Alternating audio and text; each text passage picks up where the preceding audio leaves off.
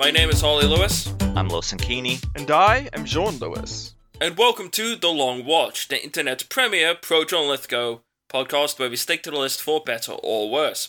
This week, we are discussing something that's very near and dear to my heart. We are back in the realm of superhero fiction. And not only that, we are discussing my favorite Marvel superhero, Spider-Man.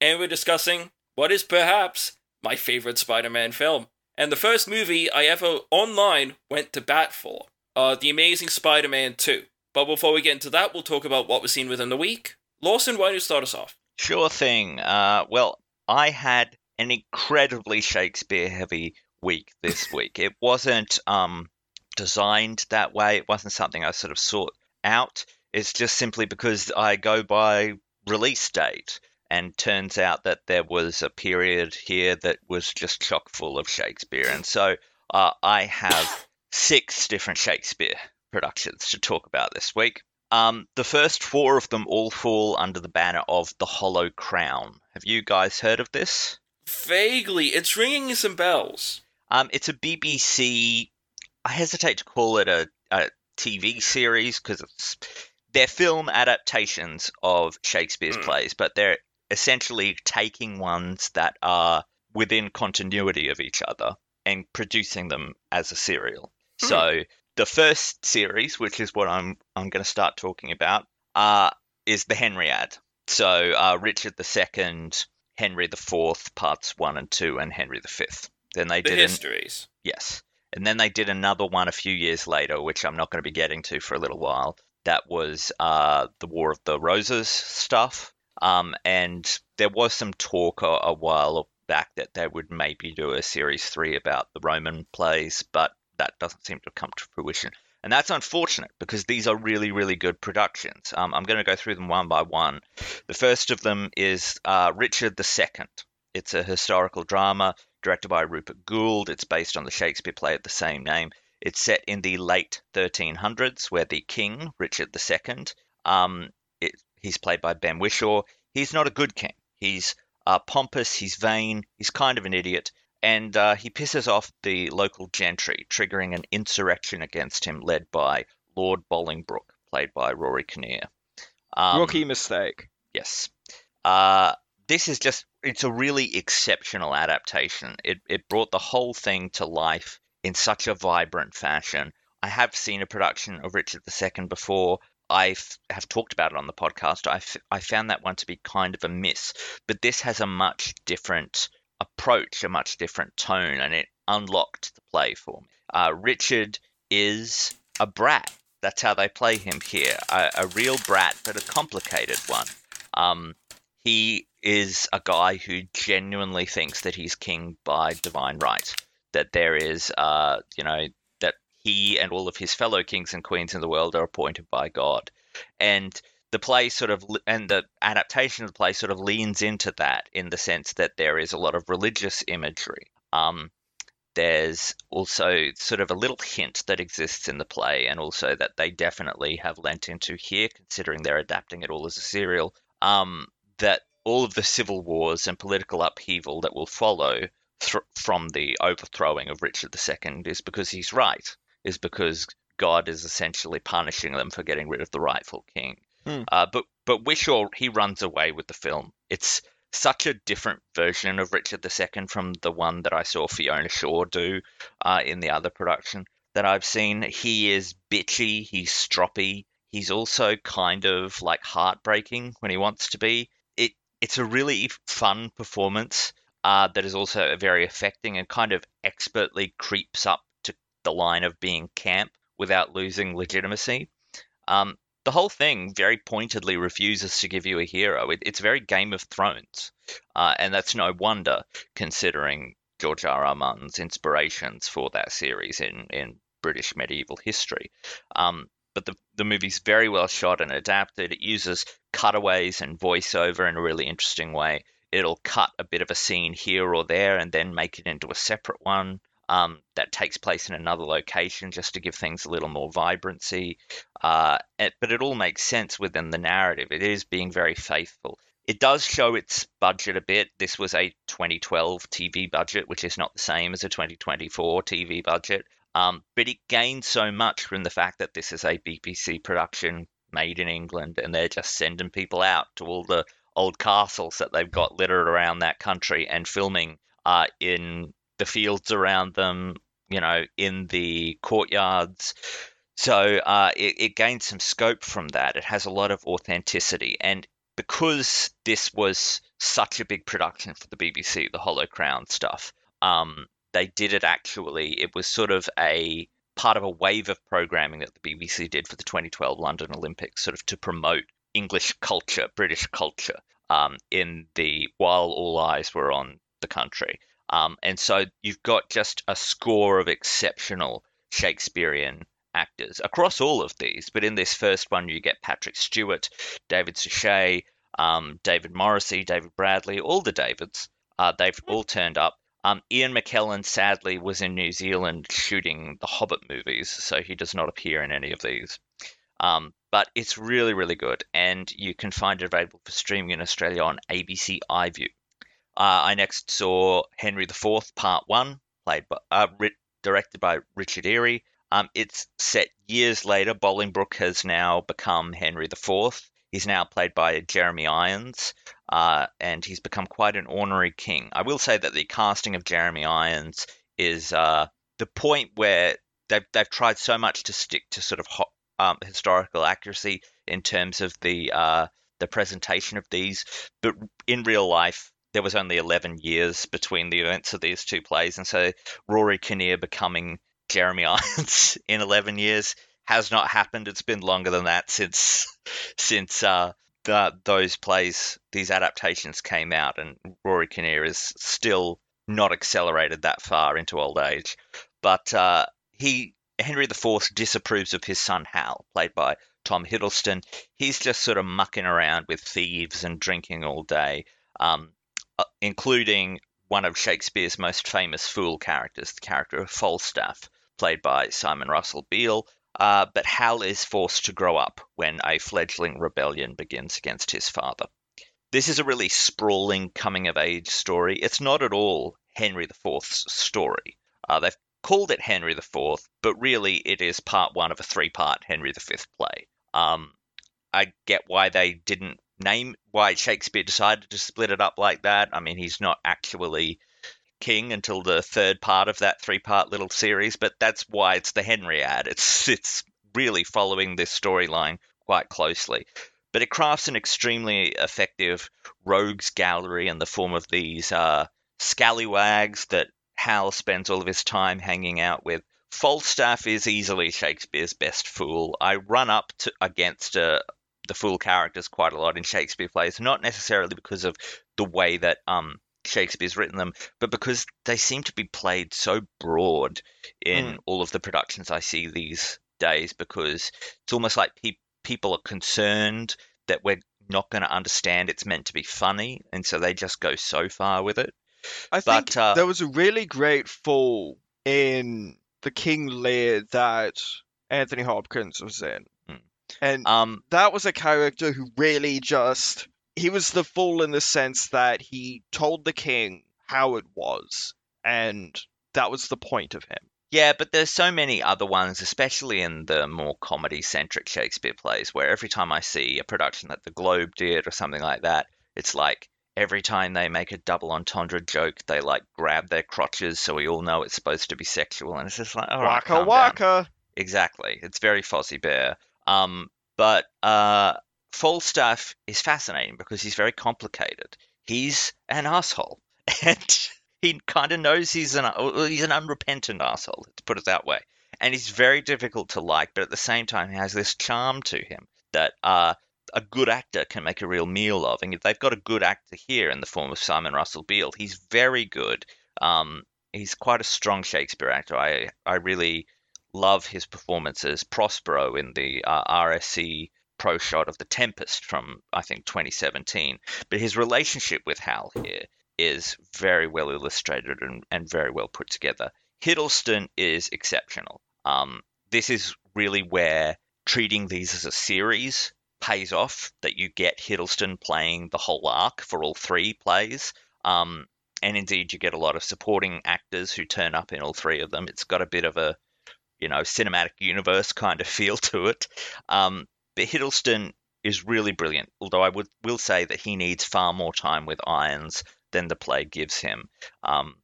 There are lots of returning characters from Richard II. It definitely seems like it was written, the original play, assuming that audiences were familiar with Richard II. Like this is clearly meant as a sequel, and what we understand modern day to be a sequel. There are perhaps too many characters here, though, with too little time given to the motivation of a lot of them. That may be a problem of adaptation. I do understand that this is a little bit cut down from its original form, but it's another version of these plays receiving a lot of clarity from this Hollow Crown sort of project. They stage a very large battle sequence at the end. It's all really well pulled off in terms of aesthetic, in terms of production, costume design. It's just these people like crawling around in the mud, covered in blood, with swords and things, and a grim grey British sky with like dead trees all around. Like it's got an epic feel. These are quality productions, and this, like the others, is on ABC iView in Australia. Of course, followed that up with Henry IV Part 2, again directed by Eerie. The rebellion is down but not out. Multiple fronts are stretching Henry IV thin, but he is becoming sick from an illness that he will die from.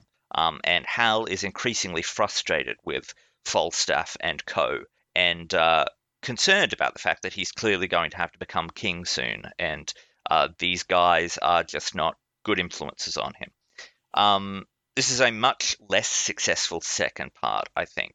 I'm not sure that the whole thing, the whole Henry IV project, needed to be 2 parts. There's a lot of padding. This is the Hunger Games Mockingjay Part 1 and 2 of the Shakespeare oeuvre. But the structure minimizes Part 1's most compelling elements. You just don't get as much from this rogues gallery. You don't get as much of the coming-of-age story with Hal. He's separated from them for far too long. And there are some jumps in that progression of character and that progression from kid to king that could be better demonstrated than they are. And I again really wish that we had more time spent between Henry IV and Hal. I think that's a dynamic that's really underused, especially given the talent of Hiddleston and Irons. The scenes that we do get with them are so good, and you just wish you had more. I mean, it's a stroke of genius to have them playing father and son. Yeah. Oh, there's a scene in the first one where Jeremy Irons just fucking slaps Tom Hiddleston, which is that's the great thing about Shakespeare, is that there's a comparative to most other plays. Definitely from now, but even from the time, he had so little stage direction because he was producing them and directing them and acting in them himself. So he changed things on the fly. He didn't need to write them in because he's just, I'll tell Gary to do that. I don't need to write it down. But the difference is you can come up with a scene like that, and these plays do it often, these productions for the Hollow Crown. They find these little pieces of texture, like there's a snide, sarcastic remark that Hal makes in a scene with his father, and Jeremy Irons just smacks him across the face, and that's not in the script, but it's gives such a charge to the moment and the way they've chosen to pitch the relationship between these two characters. But the rebellion thread just sort of spins off into the historical wind. It's hard to follow because the time isn't spent educating modern audiences on what all of the different dynamics here were. Obviously, at the time that these plays were performed, they were much closer to the actual event. But it just gets a bit confusing. You get a really fantastic finale, though, which, spoiler alert for history, Henry IV dies and Hal becomes Henry V, ends up cutting loose a lot of these people like Falstaff. It plays with audience sympathies in a really complicated way that I found quite fascinating. It's just brilliantly performed. And I will say that both parts have excellent supporting casts as well. In addition to the people I've already mentioned, you get people like Julie Walters, Ian Glenn, Alan Armstrong, Geoffrey Palmer. Again, these are cream of the crop in terms of British Shakespearean actors. Like its brethren, it is available for streaming in Australia on ABC iView. Walters is a hell of a get. Yes. Lastly, for the Hollow Crown ones, there is Henry V, which is directed by Thea Sharrock. Hal is now Henry V. He is told by his advisors that he has a frankly kind of flimsy sounding claim to France, and decides that it's time to invade. And things start to deteriorate pretty much the second he gets there, which leads up to the incredibly famous historic Battle of Azincourt, which is well known for being one of the most unexpected and lopsided results of any military battle in Western history. This is a strong story anchored by Tom Hiddleston. It's much simpler in narrative and structure than the other stories in the Henriad. It's a war story. It's a story of a king leading his army on a campaign to invade. It's also much more jingoistic. It's very much in the England rules, France drools kind of mode, which can sometimes hurt it, especially given that there is this sort of hasty subplot about Henry V crushing on this French princess that he ends up marrying. But that's sort of the trade-off. They give him the French princess as part of the peace negotiations at the end of the play and at the end of the campaign in real life. So they are sort of like Shakespeare is just sticking to historical record here. It still gives the interesting perspective to the French in a way that I found quite fascinating, even if it is so that they can ultimately be steamrolled by the superior specimens of the Brits. They do this sort of cutaways to these scenes that are told from the French perspective. There is this one scene that is entirely in French, unsubtitled. You don't know what they're saying. That's kind of daring. And that's how Shakespeare wrote it. He wrote a scene that was entirely in French. It's shorter than most Shakespeare scenes. This may be 5 minutes long, but it's smartly put together so when you've got good actors, they can take it and they can establish the character's personality, their intent, the gist of what they're saying to each other in such a way that we get it. And it's actually really clever table setting and really clever writing in a way that you just don't see very often. I was quite impressed with it because for starters, I actually thought, oh, this is something interesting that the BBC has done, that they've translated a Shakespeare scene into French and done it that way. But no, that's how Shakespeare did it. If you actually look at the translation back into English, what he's writing is all incredibly basic. It's got none of the poetry that he's known for. But give the guy credit. He's writing in a separate language to the language that he wrote all of his other work in, and the effect is quite strong. The play also offers some dark moments that have been analysed to Kingdom Come from all over the place. Some of the darker aspects of Henry's campaign, Henry's character. There was actually even a mock trial that was held featuring two Supreme Court justices in the US, Ruth Bader Ginsburg and then one of her conservative colleagues. They sat for a pretend trial as sort of like this cultural festival thing on whether Henry V committed war crimes or not, and they found him guilty. Turns out Shakespeare's a smart guy. Like, he's lacing all this stuff through in a really interesting and morally ambiguous way. And the whole film visualizes the war in a really effective way. Again, you can still sometimes see the realities of the budget, that they are doing this on a 2012 TV budget when there's supposed to be, so many people on the field, but you're clearly not seeing so many people on the field. You're seeing maybe 100. But it carries over the supporting cast from Henry IV quite gracefully as well. Shakespeare didn't exactly land the symmetry and the crossover here entirely. I think that let's just put it this way, it's not what modern audiences would expect when it comes to seeing this kind of continuing characters. Like, Falstaff is just written off. He's killed off screen. And in fact, most versions of the play, including this one, add like a little dialogue-free scene of Falstaff dying. Most of the film versions, I should say. Branagh's did it too. But it all gains a lot of power from being watched in succession. It's feeling like the conclusion of an arc that began with Richard II and is finishing here. But it's Hiddleston's show now. He is such a great performer of Shakespeare. And he's no longer in competition with Beale and Irons, and so he just dominates the scenes that he's in. This one, unlike the others, not available for streaming on ABC iView, at least not at the time that I checked. Maybe the ABC was in the process of re-airing all of the plays, and so they were coming online on iView as each one aired. I don't know. The Hollow Crown, especially Richard II. Richard II is the best one of this series, but that first series of the Hollow Crown, I highly recommend. I next saw 2 pro shots for Shakespeare plays, both of them from the Globe Theatre. The first of them is Henry VIII. It's a historical drama directed by Mark Rosenblatt. Like I said, it's a pro shot done by the Globe Theatre. In it, Henry VIII, played by Dominic Rowan, is married to Catherine of Aragon, played by Kate Duchene, and counselled by the Machiavellian Cardinal Wolsey, played by Ian McNeice. But rising tensions in court and Henry making googly eyes at his wife's handmaiden Anne Boleyn, played by Miranda Raison, end up causing some drama. So, they can't all be winners. This is a turgid and moribund play that lacks wit, lacks intent.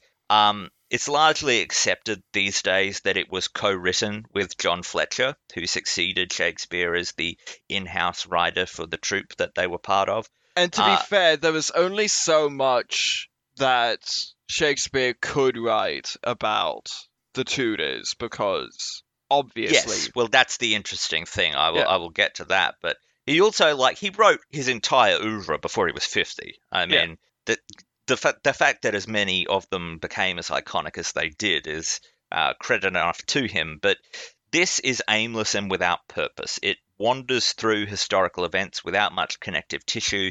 It really doesn't seem like something that was written to tell a story, because the story is all over the place.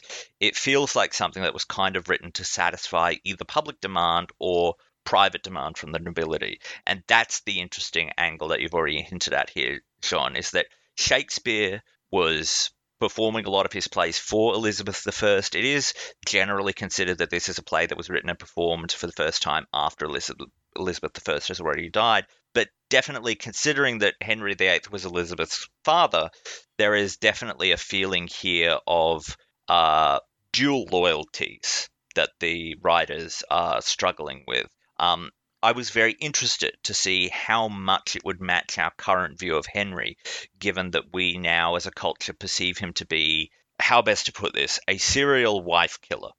A complete and utter bastard. In fairness, he only killed 2 of the wives. The rest either died from natural causes or got divorced. Yeah. Although, also to be fair, that is 200% more wife murders than the vast majority of men ever get to. This is half a story too. It only ends with the birth of Elizabeth, when he's still on wife number 2. There's a whole scene at Elizabeth's christening where a character has this big prophecy about how awesome she's going to be. So I think that is a glaring problem with, I think, that story. The fact that the execution of Anne Boleyn was sort of the start of him going fucking insane, basically. Because of all of this politicking that was occurring within the court, because of war with France, not having war with France, having the church, a contentious relationship with the Holy See, establishment of the Church of England, all of this stuff, the fallout from the divorce he had with Catherine of Aragon, all of it sort of coalesces in the execution of Anne Boleyn, which really sort of sets the scene for the next couple marriages. Jane Seymour, Catherine Parr, the rest of them whose names escape my mind, sadly. The 6, basically, yeah. Well, you're right. It leaves it as being, you're telling a story about this guy. You're telling essentially a biopic of Henry VIII. And you've left out all of the most interesting stuff about the life of Henry VIII in favor of doing this character polish, this reputation whitewash, that really exposes the sentiment of the time and how it's tied Shakespeare and his collaborators' hands behind their backs. it whitewashes Henry to an almost delusional degree. Like it's walking this bizarre line where it's trying to simultaneously let him off the hook for everything, whilst simultaneously also showing Anne Boleyn as a wonderful and uncorruptible person, even though, like, Henry VIII was like, she's terrible, she's got to be executed because of all sorts of really horrific, and my understanding is probably very trumped up charges of stuff like incest and treason and all sorts of scurrilous stuff. Bullshit. Yeah. So it's trying to walk this bizarre line where it's trying to be as nice as it can to both of Elizabeth's parents, when in real life they ended up hating each other and one of them killed the other one. Like, it's such a strange, twisted family spat that has been so sanitized, tangled and like contorted to not be an issue in this version. It gets a few jabs in, I will say. You can kind of, and maybe this is just my modern eyes, but there are some scenes where you're just like, oh, you've snuck something in here, that you've gotten it past whatever censors were looking over his shoulder here. That, obviously Catherine of Aragon, he actually didn't get divorced from his first wife. He got it annulled because essentially Catherine of Aragon had been married to his brother, and when his brother died, he had married Catherine of Aragon, and that he made something about how, oh, my conscience just can't take it anymore. That I just feel like this is not a proper marriage, and he ended up essentially leaning on a whole bunch of people to have the marriage annulled. Okay, so how did? Well, it was so that just hang on. So it was so that he could marry Anne Boleyn. Yeah. But there's this scene where, a whole bunch of people are watching the coronation of Anne Boleyn, and one of them says to the other one, "Well, I can't blame his conscience." Like there are little moments like that where you're like, "Oh, Shakespeare's he's sticking the knife in where he can." How about the portrayal of Wolsey? Because he was a contentious figure at the time as well. So that's the whole other part of it, is that it's acknowledging sort of mounting religious tensions in a way that definitely seems quietly designed to reinforce the Protestant party line of the period. Again, we talked about it a bit on our V for Vendetta episode, I think, that this is a really long period, like several centuries period, that they're kind of in the beginning of here in England at the time that this play was done, of real suppression of Catholicism and sort of real scapegoating and basically state-sponsored attacks on Catholics. So there's very much sort of it again feels like the whitewashing, because it's doing all of this stuff where it seems like it's trying to reinforce a political agenda, that there's all of these scheming Catholic priests, that Wolsey is one of these people, and it all just is done in such a way that it seems to be driven by a desire to land some political scores rather than tell a story, because it has no narrative to motivate it. Again, this feels like a play that was written to satisfy, I don't know, to satisfy a sort of audience demand or satisfy something that the nobility wanted. It doesn't feel like something that was written to satisfy Shakespeare. There's an overcomplicated stew of characters, plus the dialogue just ties itself in knots. And I kind of wonder whether this has to do with the fact that this other fellow was so heavily involved. Most historians seem to believe that different acts are different scenes are written by different people, that it's not like they're going back and forth and writing it together, but it's actually like Will's taking this one and John's taking the next one. And maybe that has something to do with it, that the fact that there's so much of Shakespeare's usual poetry just feels tortured. And the actors compensate for that by being just incredibly loud, shouting everything. I mean, Rowan's good. He doesn't do that. He kind of picks his moments. And the one spot where he actually does lose it is a really well-earned moment in terms of his performance. But everyone else is screaming. Like, Duchesne is particularly awful. But Ian McNeice, who is an actor that I generally like and have seen him in a lot of other things and be very good in other things, he's yelling everything, and both of them lose, like they fritter away any sense of reality for their characters, because instead they're just these shouting clowns every time they come on screen, and it does not work. It's my least favorite Shakespeare play so far of all of them that I've seen. Sometimes, I will say, sometimes productions can unlock them for me, though. Like I said, I didn't particularly like Richard II when I saw the first production I saw of it. I didn't particularly like As You Like It when I saw the first production I saw of it. But I have since seen different productions that have now completely unlocked those plays for me. So you never know. But I will say that those plays didn't have as much ground to make up as this one does. Yeah. It sounds like an incredibly whitewashed version of a very interesting, very thorny, and like very HBO period of history. Yeah. And if you want a better look at the lives of the Tudors, I definitely suggest the show The Tudors. Well, I used this to put the Tudors on the TV list. Smart. Because it is quite good. I do want to say that when it comes to Shakespeare's histories, a lot of people who are scholars into Shakespeare see them as kind of hit or miss. Mm. They're not like the tragedies, they're not like the comedies that have a far greater hit rate. Well, Henry VIII... The histories can go here or there. Henry VIII in particular is very rarely performed these days. In fact, there's only one other production of it on the list. And who knows, maybe one will do it so far. But considering I've already talked about multiple Hamlets, multiple Macbeths, I've still got 6 more productions of Macbeth on the list. It is definitely not one that is very often performed. And I get the feeling you're not wringing your hands in anticipation to see another one. I will be very interested. Like, that's the thing, is that productions of Shakespeare can be so wildly different from each other. And so I would be very interested to see if there is something that can be done with that play that, there is a way where you could actually kind of make it seem like state television, to turn it into kind of a satire of, state TV and censorship. And, there's an idea there, but the Globe Theatre tends to do incredibly traditional productions. They don't do anything with costuming or staging. They don't do anything like that.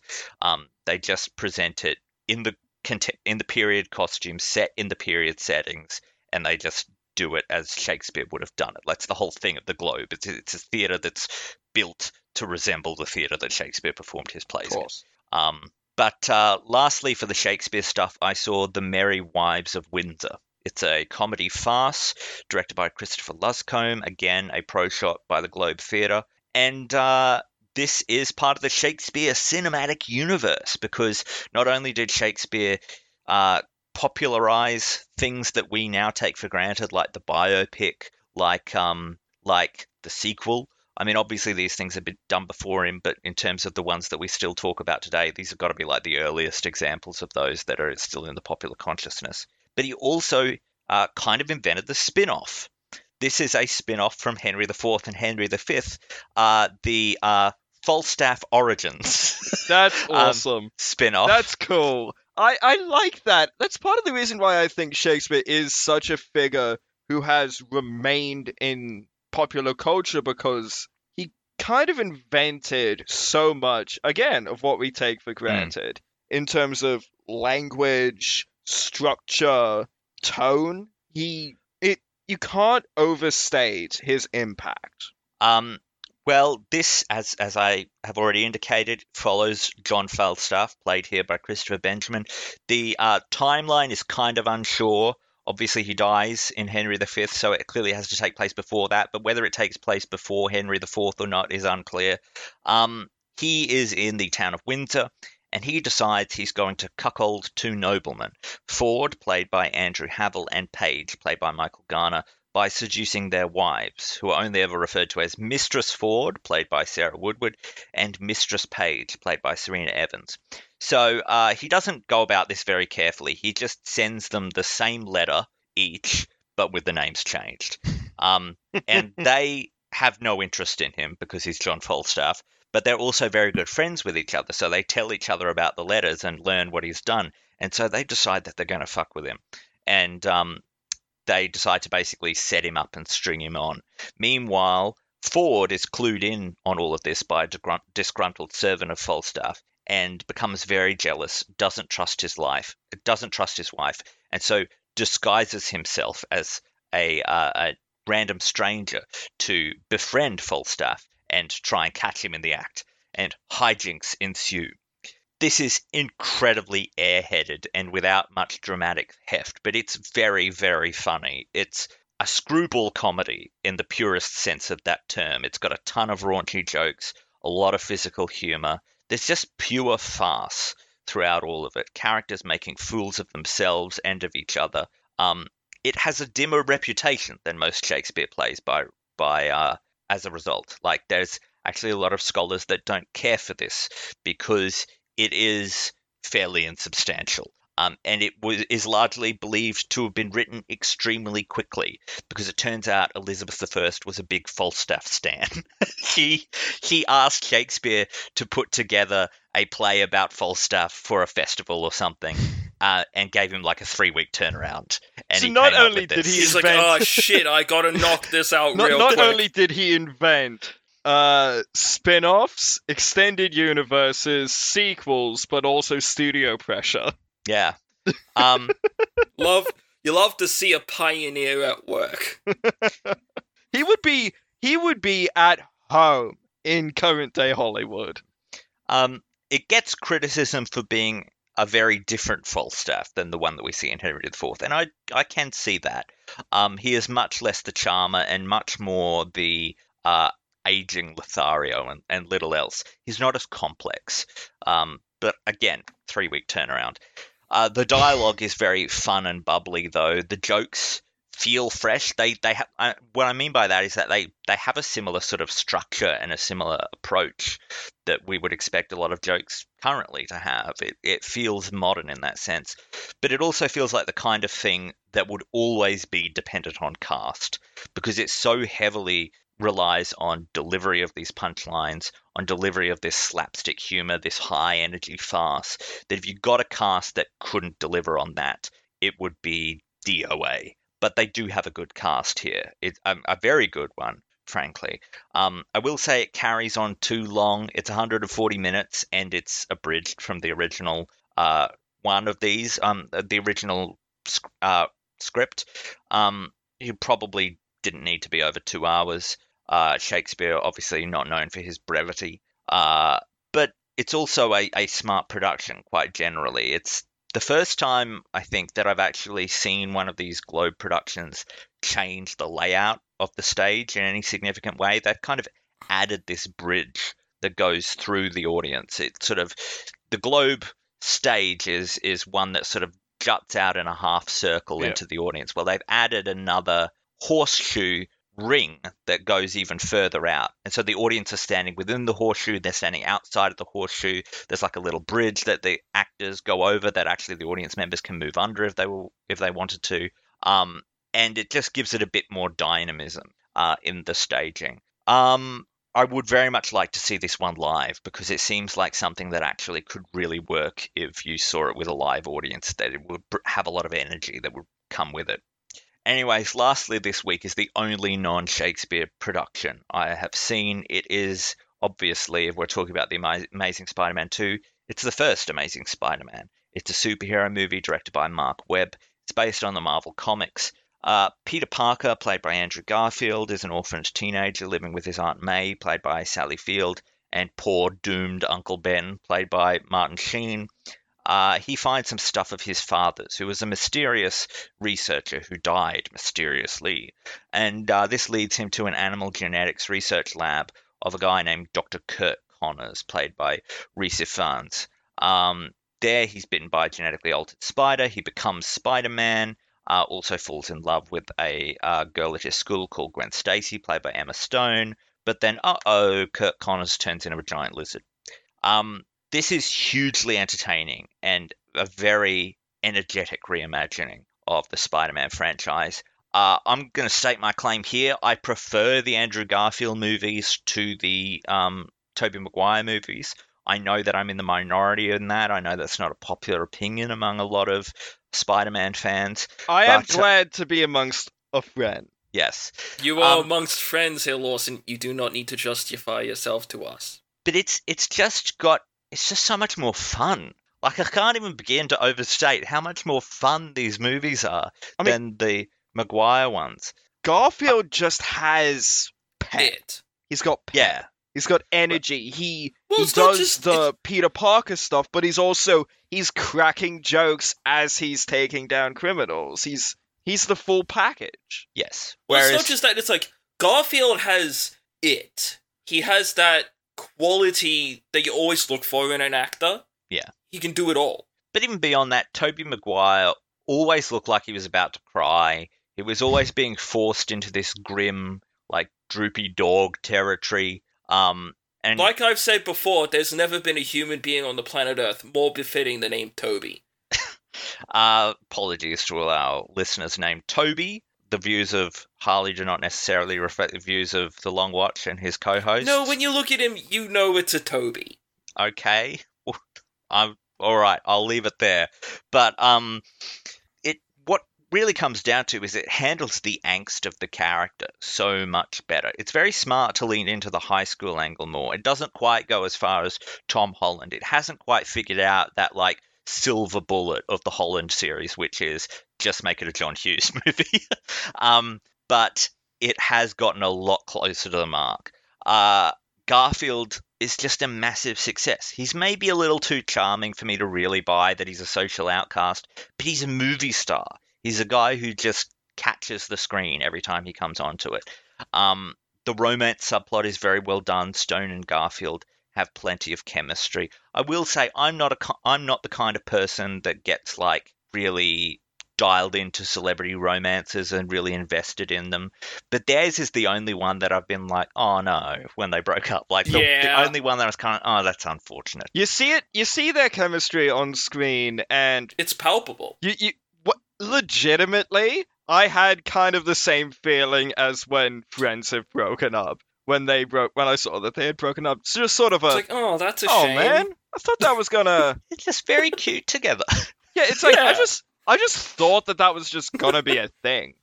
Well, you better pray to your lucky stars that Tom Holland and Zendaya don't break up, because that'll be like, dude, I have fingers crossed, mate. That's 3 out of 3. For millennials and Gen Z, that'll be like the Beatles breaking up. Like, yeah, it's gonna be tragic if it happens. I don't know. I believe in them. I do. I do too. They can do it. They can make it work. Something else that this movie does that I love, and I know it's something that we will go into in the discussion for the sequel, but they do away with the secret keeping as quick as they can. I mean, he just tells Gwen pretty much instantly, which is, thank God, because I know I've expressed before, I find it so incredibly tedious when any story, be it this, be it Charmed, be it anything, is like, oh, no one can know my secret. I'm to suffer in silence. I have to protect them. It's like, I have to protect my loved ones by not giving them the full context of why it's dangerous to be around me. I just have to hope that they forget me. There's nothing wrong with being aware of the danger. Well, as I said in our discussion on the 2002 Spider-Man, it's bullshit anyway, because clearly he can't care very much for Aunt May then, because he's happy to put her in the firing line. He doesn't try and get her to stay away from him. She's had her time. She's old. Why are they always old? Why was the Marissa Tomei one the first time that these aunts and uncles of his don't look like the Crypt Keeper? Like, because Marissa Tomei is a vampire and she's kept her age very well. Well, yeah, but she's was cast age appropriately. She's only in her 50s. I mean, why do they keep casting 70-year-olds? I don't like, especially given that you've got all this flashback stuff to Richard Parker here. Like, it so confuses the point. Is Ben or May his sibling? Or, like, what's going on there? Ben is his brother. Right. That's why it's Parker. Okay, right, good point. But you're telling me that Martin Sheen's supposed to be Campbell Scott's brother? Like, his older brother, yeah. I would buy it if they were saying you're staying with Granddad and Grandma for a while. But that's not what they're doing. And a while turns into close How to old 8. was Andrew Garfield when he shot this movie? But, that is a criticism that I think can be leveled at this film. I don't think we needed another origin story. I think it would have been perfectly fine if they had just done the 2008 Hulk thing of just picking up when he's already Spider-Man and going with it. I think that we all know what that storyline was. I think. Why do we have to see that old man die in an alley every time? Exactly. I mean, alongside Batman, don't think it's controversial to say that Spider-Man has the most recognizable superhero origin story of any superhero, like him and Batman and Superman as well. Like, I'm not sure we needed it. We definitely didn't need to see poor Uncle Ben die again, and die in such a stupid way. Like, I don't want to victim blame, but in their rush to make it as different a scenario as possible from the Sam Raimi film, they've made Uncle Ben into an idiot. Like, why does this 70-year-old guy think he's going to, like, crash tackle this guy's knocked over a convenience store when he's got a gun? Like, for what purpose? I do love Martin Sheen. Not Martin Sheen, Michael Sheen here. No, Martin Sheen. Martin Sheen. Michael Sheen is Good Omens. Right, yeah. Martin Sheen is The West Wing. Yeah, Martin Sheen is Charlie Sheen's dad, that's right. But he's so good here as Uncle Ben, though. Like, I love that scene where Peter comes home late and he just rips into him. And he says, You left your aunt, my wife, standing there alone. Like, that's the thing. All like, of the actors act the shit out of these. Attacked. Like, I felt like I fucked up. Yeah. Rhys Ifans' Lizard is really good, too. He is, and it's got strong CG, too. The Lizard is the Lizard is handled as seriously as a scientist turning into a were-lizard can ever be handled in live action. The CGI creation is very strong until he speaks. That's when you're kind of like, ooh, that's a bit uncanny valley. I like when he shows up in the lab coat with the satchel, because that, for me, is classic Lizard. And it's a good idea to make Connors a colleague of Papa Parker. Like, it gives them an interesting relationship that I actually think it makes the parents matter. Well, they could have lent into that a lot more, actually. That should have been a really interesting parental role between Connors and Peter that then had a lot of emotional heft at the end. I think they could have done that Just give it a little more time to cook. Also, Ifans seems frequently ADR'd. I don't quite know why, but a lot, like, especially in the scene where he first talks to Peter in his kitchen after Peter tells him who his father was. Like, a lot of that scene, you can very clearly see that the vocals of Rhys Ifans were not done on the day, but Andrew Garfield's was. I don't know whether that's maybe like an accent problem. Who knows? But the other thing that I'm sure I want to table this for a discussion of Amazing Spider-Man 2, but I really didn't need Peter Parker to have Chosen One syndrome.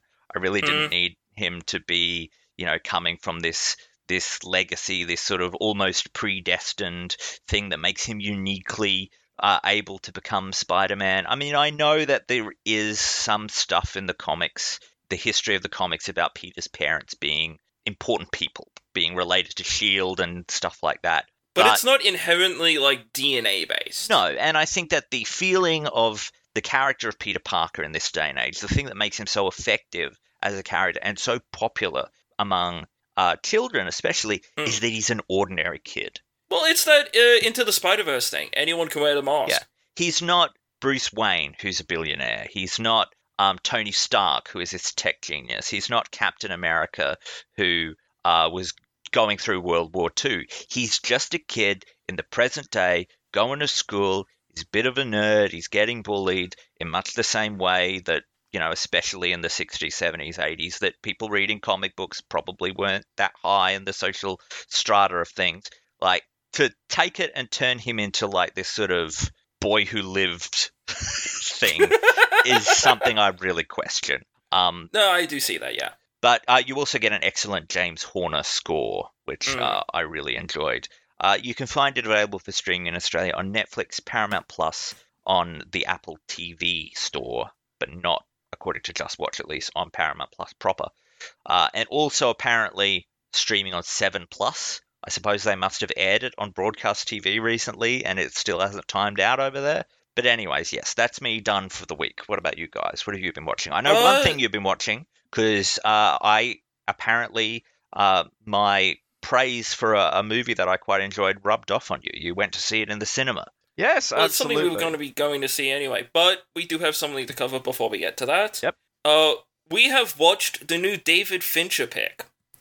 We have expressed before that we are David Fincher fans here on The Long Watch. We have covered several of his movies in the past before, namely Seven, Zodiac, and The Girl with the Dragon Tattoo. This is yet another one of Fincher's adaptation works. The Killer from last year. Stick to your plan. Anticipate. Don't improvise. Trust no one. Never yield an advantage. Fight only the battle you're paid to fight. This is the creed that the killer, played by Michael Fassbender, lives by. But things don't always go to plan. After failing to complete an assassination, the killer finds himself on the back foot when his home is invaded and his girlfriend is viciously assaulted by fellow assassins The Brute, played by Sala Baker, and The Expert, played by Tilda Swinton. Now he must ensure that such a thing never happens again. To do so, he has to breach every professional standard he holds, while insisting, through his cold demeanor, that it's still not personal, and remains just business. But hey, po body's no effect. Fuck. As the meme around this movie goes. Why don't you say your short piece about The Killer, John? Then I'll get into my statements about it. I really liked this. It's cool, it's efficient, much like the killer claims to be himself. It is very much about tension, and the tension a person can hold. The tension between personal and professional life. The fact that he is trying to be as professional as he can be, but he can't help but stuff some stuff up. But this isn't sort of a screwball comedy like you would want it to be. This is a Fincher piece. It has an opening credit sequence with really interesting visuals. It has not a Nine Inch Nails score, but a Trent Reznor and Atticus Ross score, which sounds like Fincher called them up and asked them if they had anything lying around, and they said, hey, we've got the sounds of guitar feedback and someone falling asleep on the synthesizer. And it works. The sound design, particularly in one of the fight scenes here, is just spectacular. And the choreography, again, is really, really fun. But it's not fun in the Bullet Train way. It's fun in the, you're watching a man being punched by just another human man, but the weight it is given is that of Thanos punching a truck. And Fassbender is also really great here as the killer. I just really had a good time with this. So, on the point that John said about sound design, they did something incredibly clever here, which is, with David Fincher's immaculate attention to detail, every time you see the perspective shift in the film, like a different shot or a different location, the sound follows suit. It is deliberate, it is precise. The entire movie has such a deliberation and precision. Apparently every edit is accompanied by a sound. Yeah, and you don't notice it at the start, but over time you start to go, oh yeah, I see what they're doing. And it's very, very clever. I second, John, that the world's quietest fight scene, as the production team like to call it, was phenomenal. But what I really have to praise here is the script and performance of Michael Fassbender. The killer is such a fascinating character, because in his first scene, he is methodically going through his process as an assassin. This would be a wonderful short film, by the way. He's going through his process, discussing how if you can't deal with tedium, you shouldn't be an assassin. If you can't deal with boredom, you shouldn't be an assassin. He talks about how he only eats proteins so he can keep his fitness up. Everything he does is to the utmost perfection, but he fucking whiffs it. At the exact moment it actually matters. The only moment it actually matters. And he consistently does this throughout the film. And in a world of John Wicks and all of these types of characters who are the best they are what they do, I don't think this guy is the best at what he does. I just think he's a middling talent in an oversaturated field who is getting up himself. That is legitimately what it feels like. He makes calls. Up. He tries to Babe Ruth it every single time he tries to do this hard shit, and he whiffs it every time. It's brilliant. It's fantastic, because the crux of that is it shows you exactly how pathetic and self-centered someone in that field would have to be an assassin. The way he dismisses other people's lives. It is honestly, the inner monologue is so perfectly performed in this like sociopathic tone that Michael Fassbender has perfected over his career. And the script makes him just seem like the biggest pretentious arsehole because he's an assassin can be. He's philosophizing, he's saying that he's giving all of these really flimsy explanations as to why he feels like should be allowed to do this. He's listening to the Smiths, so you know that he's a little bit up himself. And this is coming from a person who loves the Smiths, but he's just a bit of a tosser. Every assassin in this seems like, I don't know. Yeah, there were very few sort of like it's like American. Characters. It's like American Psycho if Patrick Bateman messed up his first murder. There were a couple of other actors in this, but the only other real character that I saw was Tilda Swinton's The Expert. She has a phenomenal monologue, and like I've said in the past, the best monologues are circular. They end where they begin.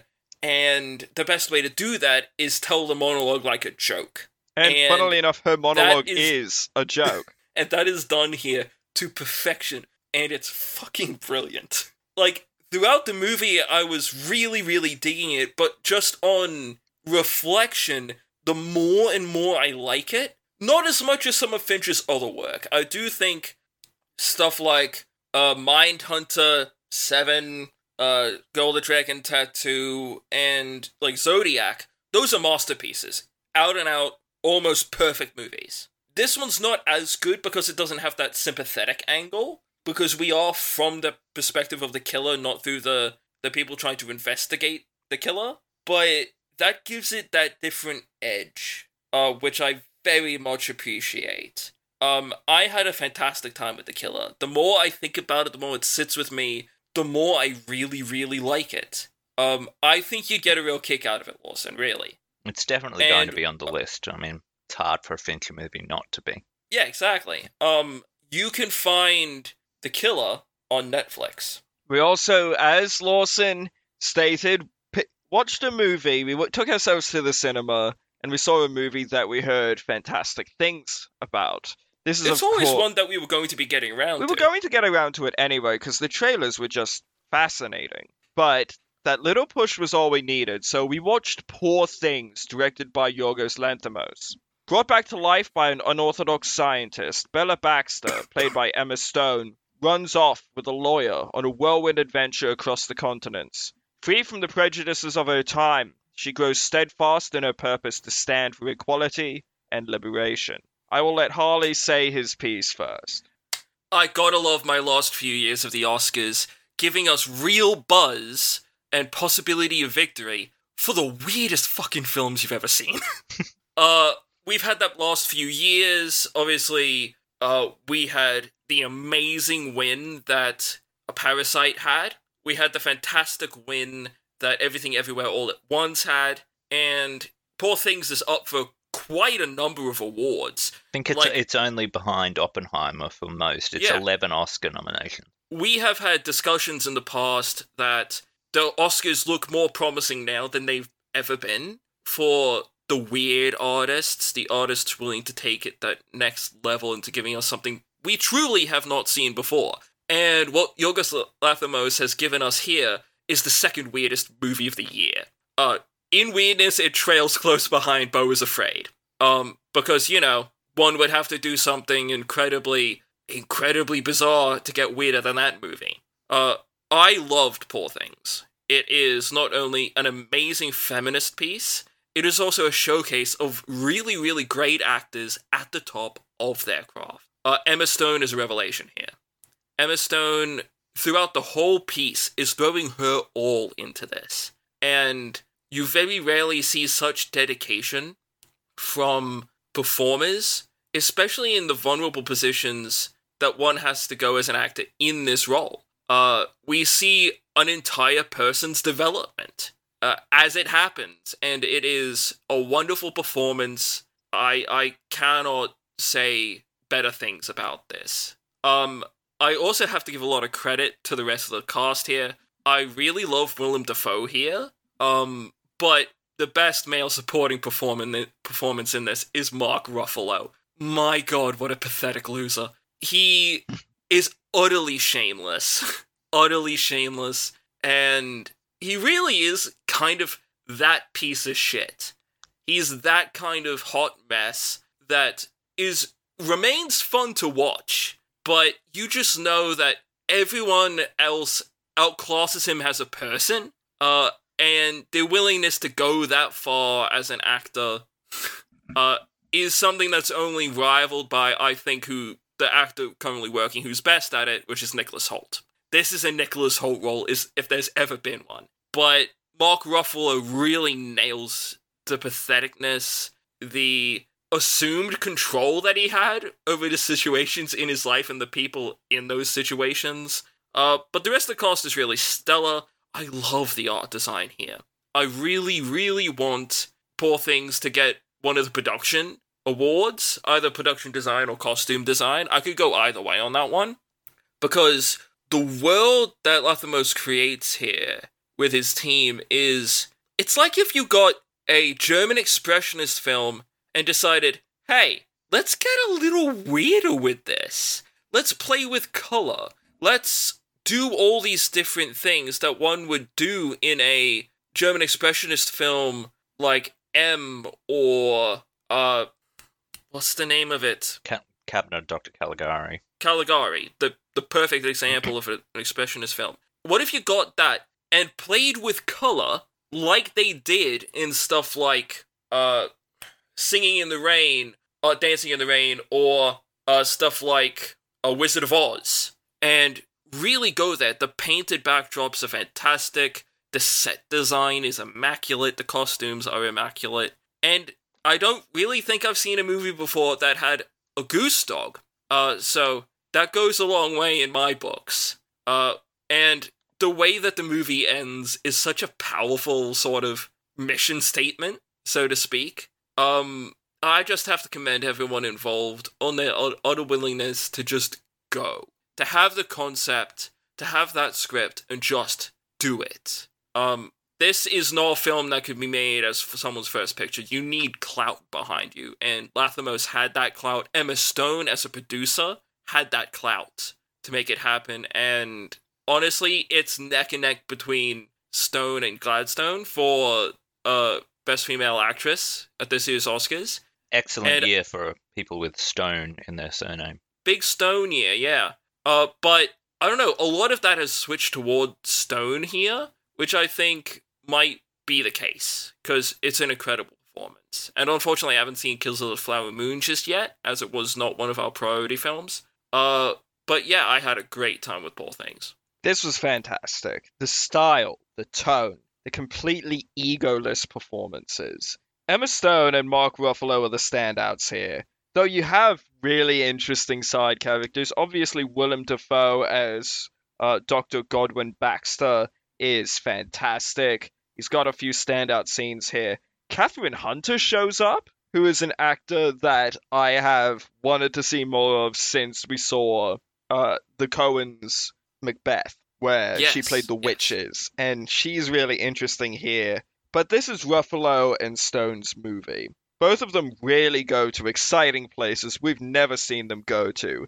If you needed to be reminded that Mark Ruffalo is a fucking actor, this is the movie that'll do it. Here's the patheticness that he portrays Duncan with is incredible. The sliminess he has, the energy he has in this performance is really, really fantastic. But Emma Stone is amazing. Bella is such an amazing creation. And as someone on the spectrum, I felt incredibly seen in relation to the way she handles social cues and social situations, and the way that she learns on the go. Emma Stone, again, the movement, the vocal work, it's all in service to a really great story that touches on feminism, toxic masculinity, science, sexuality, playing God, class, cruelty, and altruism. Parenthood. There's a lot that this movie is doing, but it doesn't forget to have those technical bona fides as well. The score is really inventive and really interesting. The chapter breaks are gorgeous to look at. The skies that you see, the special effects on the skies that you see are beautiful. They're gorgeous. There's depth to them. The set design, the costume design is also really great. There's this really cool old woman in this movie that Bella comes across who is just an absolute dead set legend. But when this movie wants to be serious, it really goes for it, and it is all in service of those really interesting themes. I'm going to look for more Yorgos Lanthimos movies from here on. I think he's got such an interesting eye, and it is watching this has really convinced me to watch The Favourite and watch Killing of a Sacred Deer and really go back and see that evolution of his style. Am I misremembering, or was it The Lobster that kind of like rattled you? I haven't seen The Lobster, but I do want to. I've wanted to, but it's sort of been on the back burner, and I think I will have a little bit of trouble, less so now after seeing Poor Things, getting Holly to watch it. Why? I've never said a word about The Lobster. It seems like the kind of thing that would kind of give you the ick. I will agree with that. It does seem like the kind of movie that would bother you. Okay, you're gonna have to tell me why. I don't know anything about it. It's like, it's set in this world where if you get over a certain age without finding love, you get turned into an animal. And it's like this sad sack guy at a hotel, like trying to do like a singles weekend so he doesn't get turned into an animal. Why would I be against that? It's hard for me to tell you why you would be against that without me telling you some of the things that happen in that movie. Right, okay. Vague and unhelpful. But seriously, I loved Poor Things, and Emma Stone deserves the Oscar. More than I think she's deserved any of the nominations she's gotten so far. She throws her everything into this role. So, there you have it. That's what we've seen within the week. Now we will play for you the trailer to The Amazing Spider-Man 2.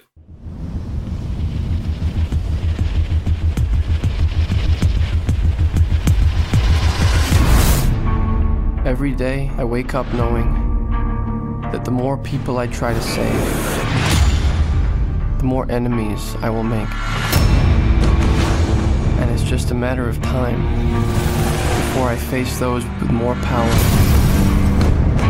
than I can overcome. I'm so sorry, I'm late.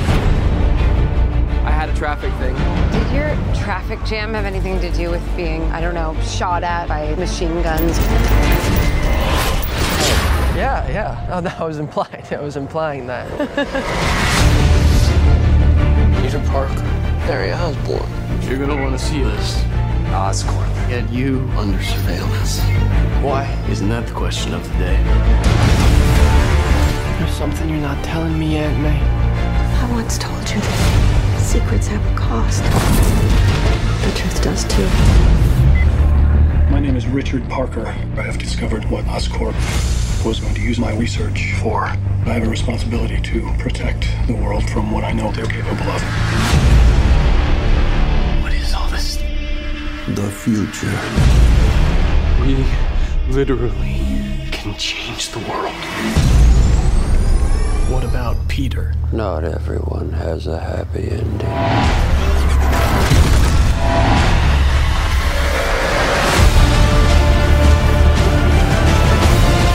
This is bigger than you, Peter.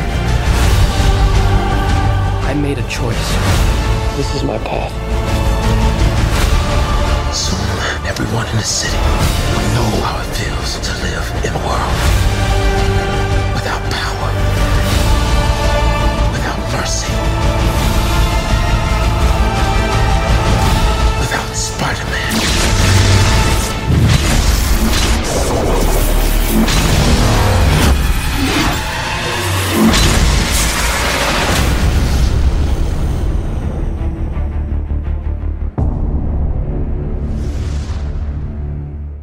That was the trailer for The Amazing Spider-Man 2. It is a superhero movie directed by Mark Webb, and it is based on the Marvel Comics character. The film picks up a while after the events of the first movie, in which high school student Peter Parker, played by Andrew Garfield, an orphaned social outcast who lives with his aunt and uncle, was investigating the deaths of his parents at the research labs of Oscorp, where his father had worked as a scientist, when he was bitten by a genetically altered spider. The bite gave him superhuman abilities, and, aided by some nifty high-tensile webbing he packed into wrist-mounted shooters, Peter transformed himself into Spider-Man, taking to the streets of New York City to fight crime. Despite his powers, he was unable to prevent the murder of his uncle in a random act of street violence, and he and his Aunt May, played by Sally Field, are still adjusting to a life without him. Now, Peter's graduating from high school, alongside his girlfriend Gwen Stacy, played by Emma Stone, his only confidant when it comes to his crime-fighting activities. He can't get over the fear that he's putting her in danger, though, and the couple separate soon after graduating. It's clear Peter can't help himself, however, and he's unable to resist a pull that draws him inexorably back to Gwen. He's too late, though. Gwen is moving to England to attend Oxford, information Peter doesn't quite know what to do with. He has other problems, too. The city is in an uproar over the appearance of Electro, played by Jamie Foxx, a sparkly blue gentleman with the power to control electricity. Up until recently, he was Max Dillon, a Spider-Man-obsessed loner with the pathology of John Hinckley Jr. and the fashion sense of Urkel. But then... Yeah, that is the best accurate. way I've ever that heard is that really described. Good. Yeah. He does feel like he would be waiting outside of Spider-Man's hotel. He feels like the kind. Whoops. Did I do that? Then, one day, really he fell sinister. into a tub of electrical eels whilst holding a live power cable, and naturally, he turned into a supervillain. Spider-Man. Spidey subdues him, but he's soon taken into the custody of Oscorp, which is under new ownership for experimentation. Peter's childhood friend Harry Osborn, played by Dane DeHaan, has assumed control of the company following the death of his father from a rare genetic disease which ultimately turns the skin green and the eyes yellow, while apparently also making it impossible to trim the fingernails. Peter goes to comfort him, but Harry confides that the illness is hereditary and he's struggling to find a cure. Harry believes that Spider-Man's blood is the key, but when he reaches out to the web-slinger, not knowing the identity of the man behind the mask, Peter refuses to provide any. He has concerns, given that the only other known individual exposed to this kind of genetic fuckery ended up turning into a giant lizard and killing a bunch of people. He tells Harry he'll figure something out, but the guy won't wait. Desperate, he approaches Electro, still in the clutches of Oscorp's less-than-scrupulous science division, and makes him a deal. Harry will release him if he'll help kill Spider-Man. While this is nothing we haven't heard before, the results this time around might just prove to be extreme, tragic, and permanent. So, before we get too deep into this, why don't we each go around and give our timed 30-second thoughts on The Amazing Spider-Man 2. Why don't you start us off, John? Are you ready? Yep. 3, 2, 1, go.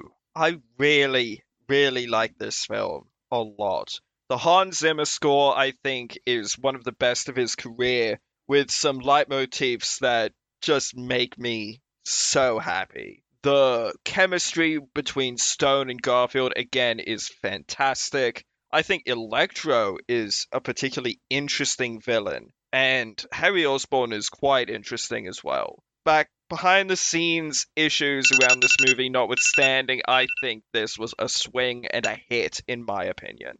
All right, you ready, Harley? Yes. 3, 2, 1, go. I've been ready for this ever since we started this podcast, Lawson. You know this. This is the first movie I ever went to bat for online. It is the first hill I was ever willing to die on.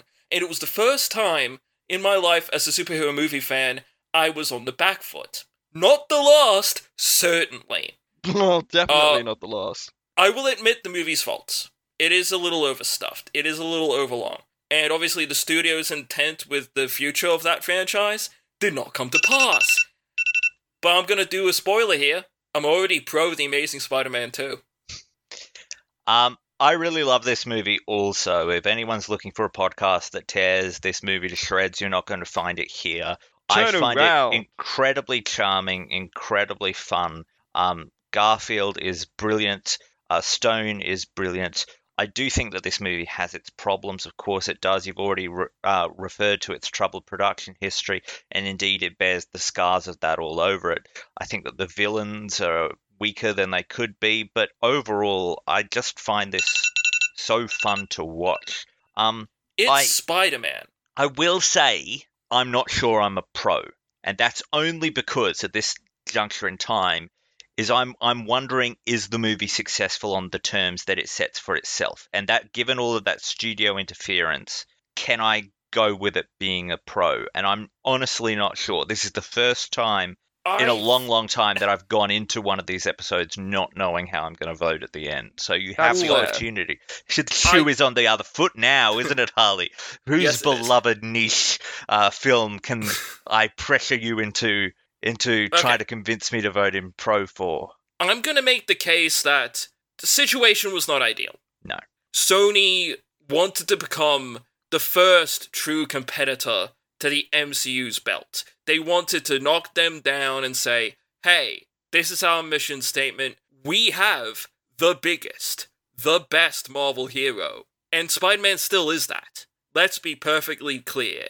Spider-Man is Marvel. That being said, what the fuck, Sony? You can't just make plans like that. Make all these plans like that.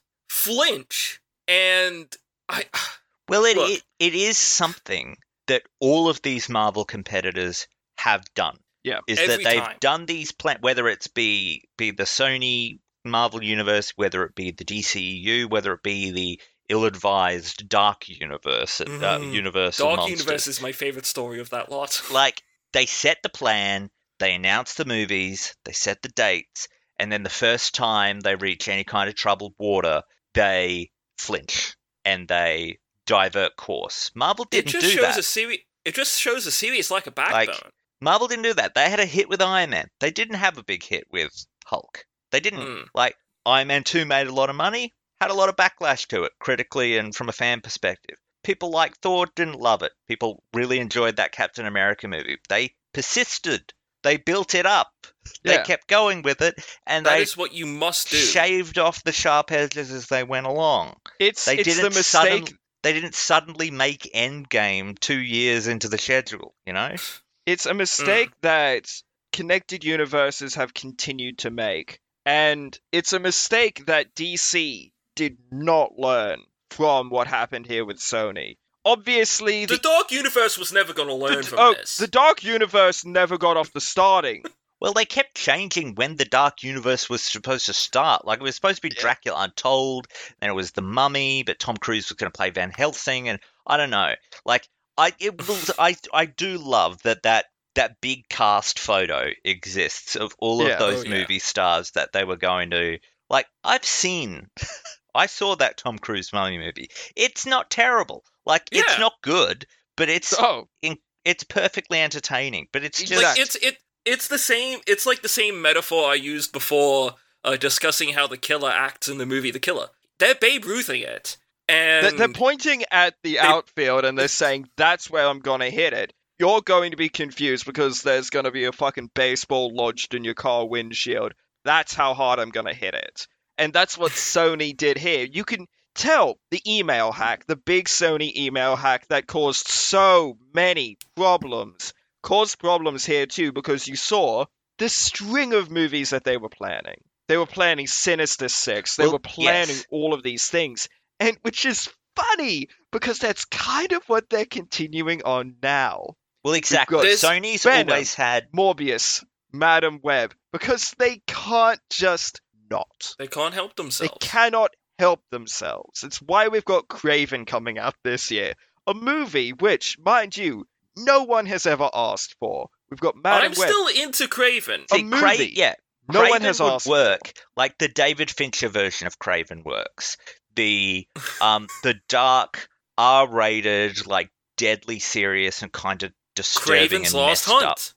Exactly. When you try and I can't get past the point in the trailer where the lion blood gets into his open wound and that gives him superpowers.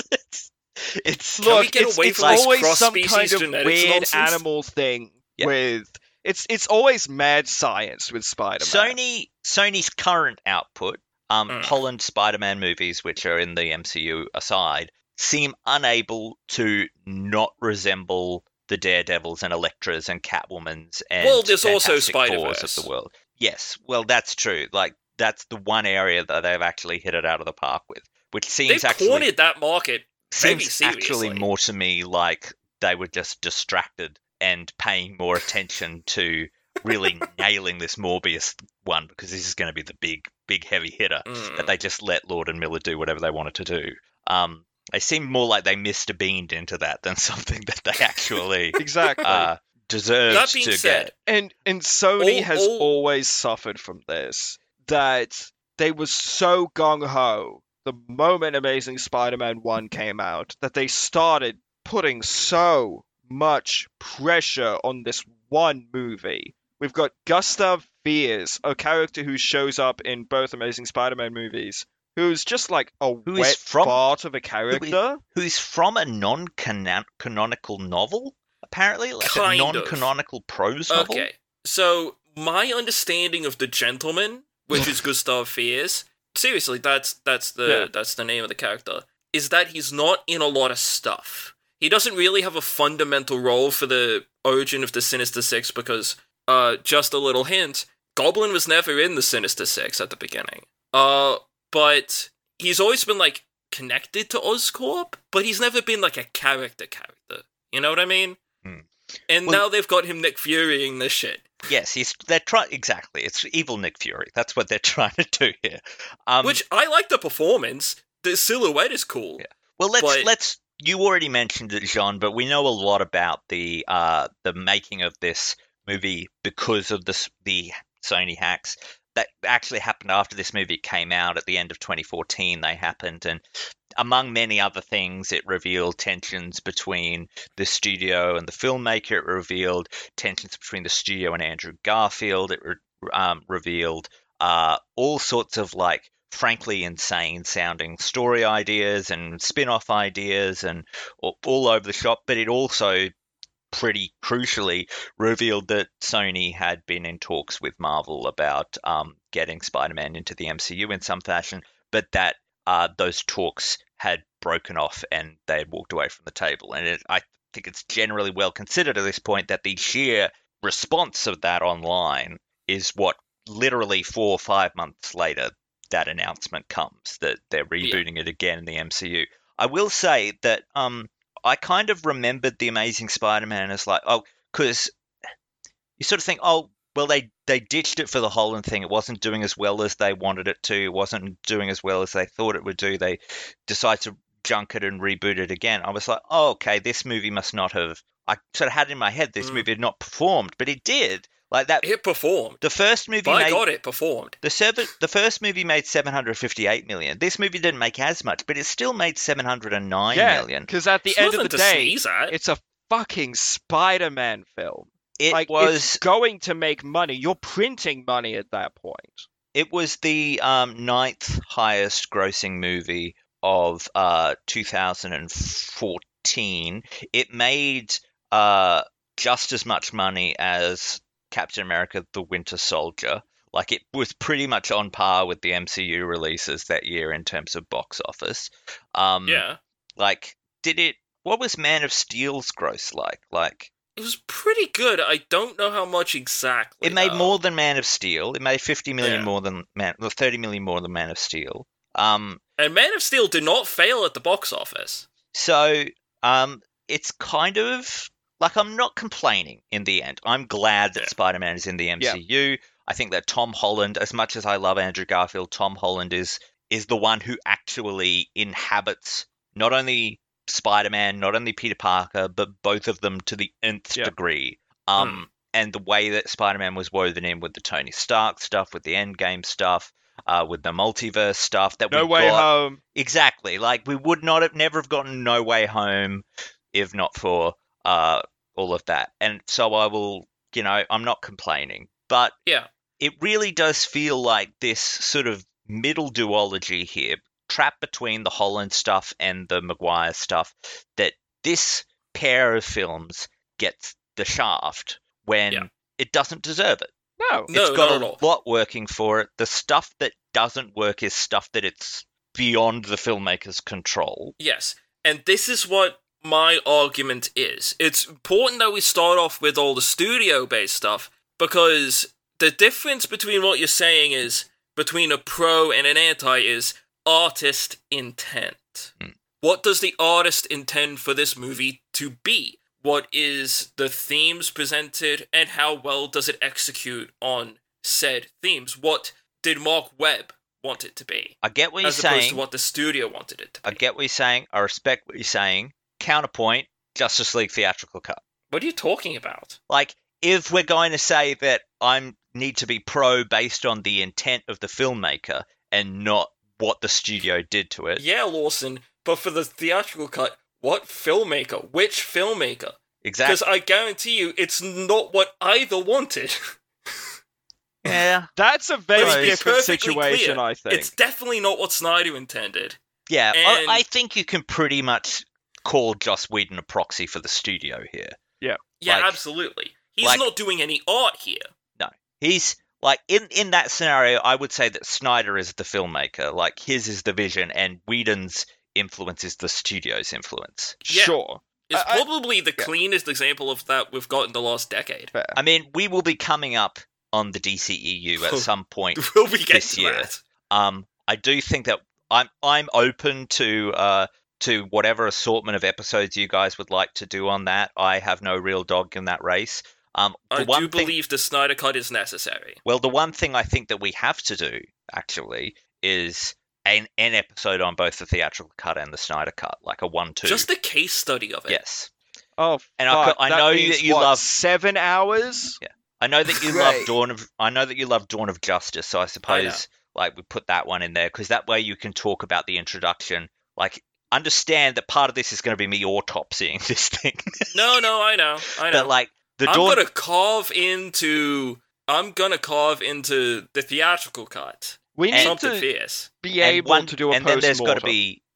got to be. I think if you're going to do another one, it should be Wonder Woman, because Wonder Woman's the one that I think that's the least qualified success. There's no ifs, ands, or buts in that. Like, that's the one everyone kind of agrees with each other on. But anyways, this is ostensibly an episode. Back to Amazing Spider-Man 2, yeah, exactly. But, like, you do understand the point I'm making here. I do, yes. And what works for me is Webb's intent. We start the movie, and this is something I've noticed basically since the third or fourth time I watched the movie. I've watched the movie a lot. Time is the major symbolism here. We start the movie with a watch. We end the movie, we don't end the movie, but we end a very significant character in a clock tower. Well, yes, let's... And that's Spider-Man's greatest foe here. Well, let's talk a little bit about that, because that was sort of something that the Spider-Man movies had always, from like the 90s on, been flirting with the idea of adapting the death of Gwen Stacy, the night Gwen Stacy died. You never know when a villain is going to offer you the sadistic choice. Well, yeah, from I remember doing the Raimi one. When we did the production history of the Raimi Spider-Man, part of it was that David Fincher was considered to direct, and he wanted to do the death of Gwen Stacy. But when what that movie would have been like. When I saw this movie for the first time, I was not as well versed in comics lore as I am now. I don't read comics, My familiarity with them has come from the films, and then in researching movies and getting involved in these universes as I've gone on, I've learned more about these sort of classic You also comics. absorb it by talking to me. Yeah. And this was years before I ever met you, I saw this movie. So I, right up until that sudden stop, I did not know that was happening. That is a very rough way to go. And because we went in with an inkling. Yeah. I went in knowing. Well, that was my question to you, because you guys must have at least thought, well, would the studio even let them go there? Would they get away with going there? I mean, Gwen the Stacy moment I knew they were doing there, Goblin. I think Gwen Stacy being there, Goblin being there, it's a situation of it's gonna happen. And it's Webb just a matter of when. Webb was no stranger to doing the iconic things. What we would understand later in the Spider-Verse movies to be canon events. What Webb was very interested in was canon events, where Spider-Man loses his uncle, his parents disappear for mysterious reasons, a captain close to Spider-Man dies. And Webb was always interested in doing the canon thing. I will say, it's not as vicious as I thought it was the first time around. The first time around, I was so sort of shocked by it that I was because it is so bloody sudden. And I thought, no final and words. I've thought all the years since that what happened was he gets the web on her stomach, and the sudden jolt of it breaks her back, and that's what kills her. It's not. It does break her back, but what kills her is the massive hit to the head that she takes when she hits the ground. Yeah, I think out of which all I of the think, things, frankly, I think that's them letting him off. I know, Sure. but the most iconic, one of the most iconic images in Spider-Man history is that onomatopoeia, crack.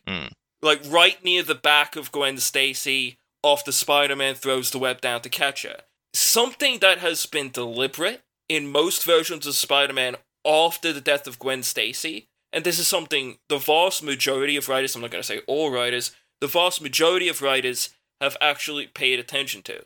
Every other time, if a person is falling from a great height, Spider-Man catches them in his arms, not with a web. Well, even if it had been like he got her on the arm or something, it still would have been like, boom, that arm's gone. Like the death of Gwen Stacy changed things. I think it made Spider-Man not only a more serious character, it made him a more careful character. It's a situation and where it became so iconic that that's how Spider-Man operates. That in the Superior Spider-Man series, people knew that Peter wasn't Peter because Doc Ock in the body of Peter Parker didn't give a shit. He didn't care enough to put himself on the line. And that is the first thing that clued into Norman Osborn, that Peter Parker regains his body at the end.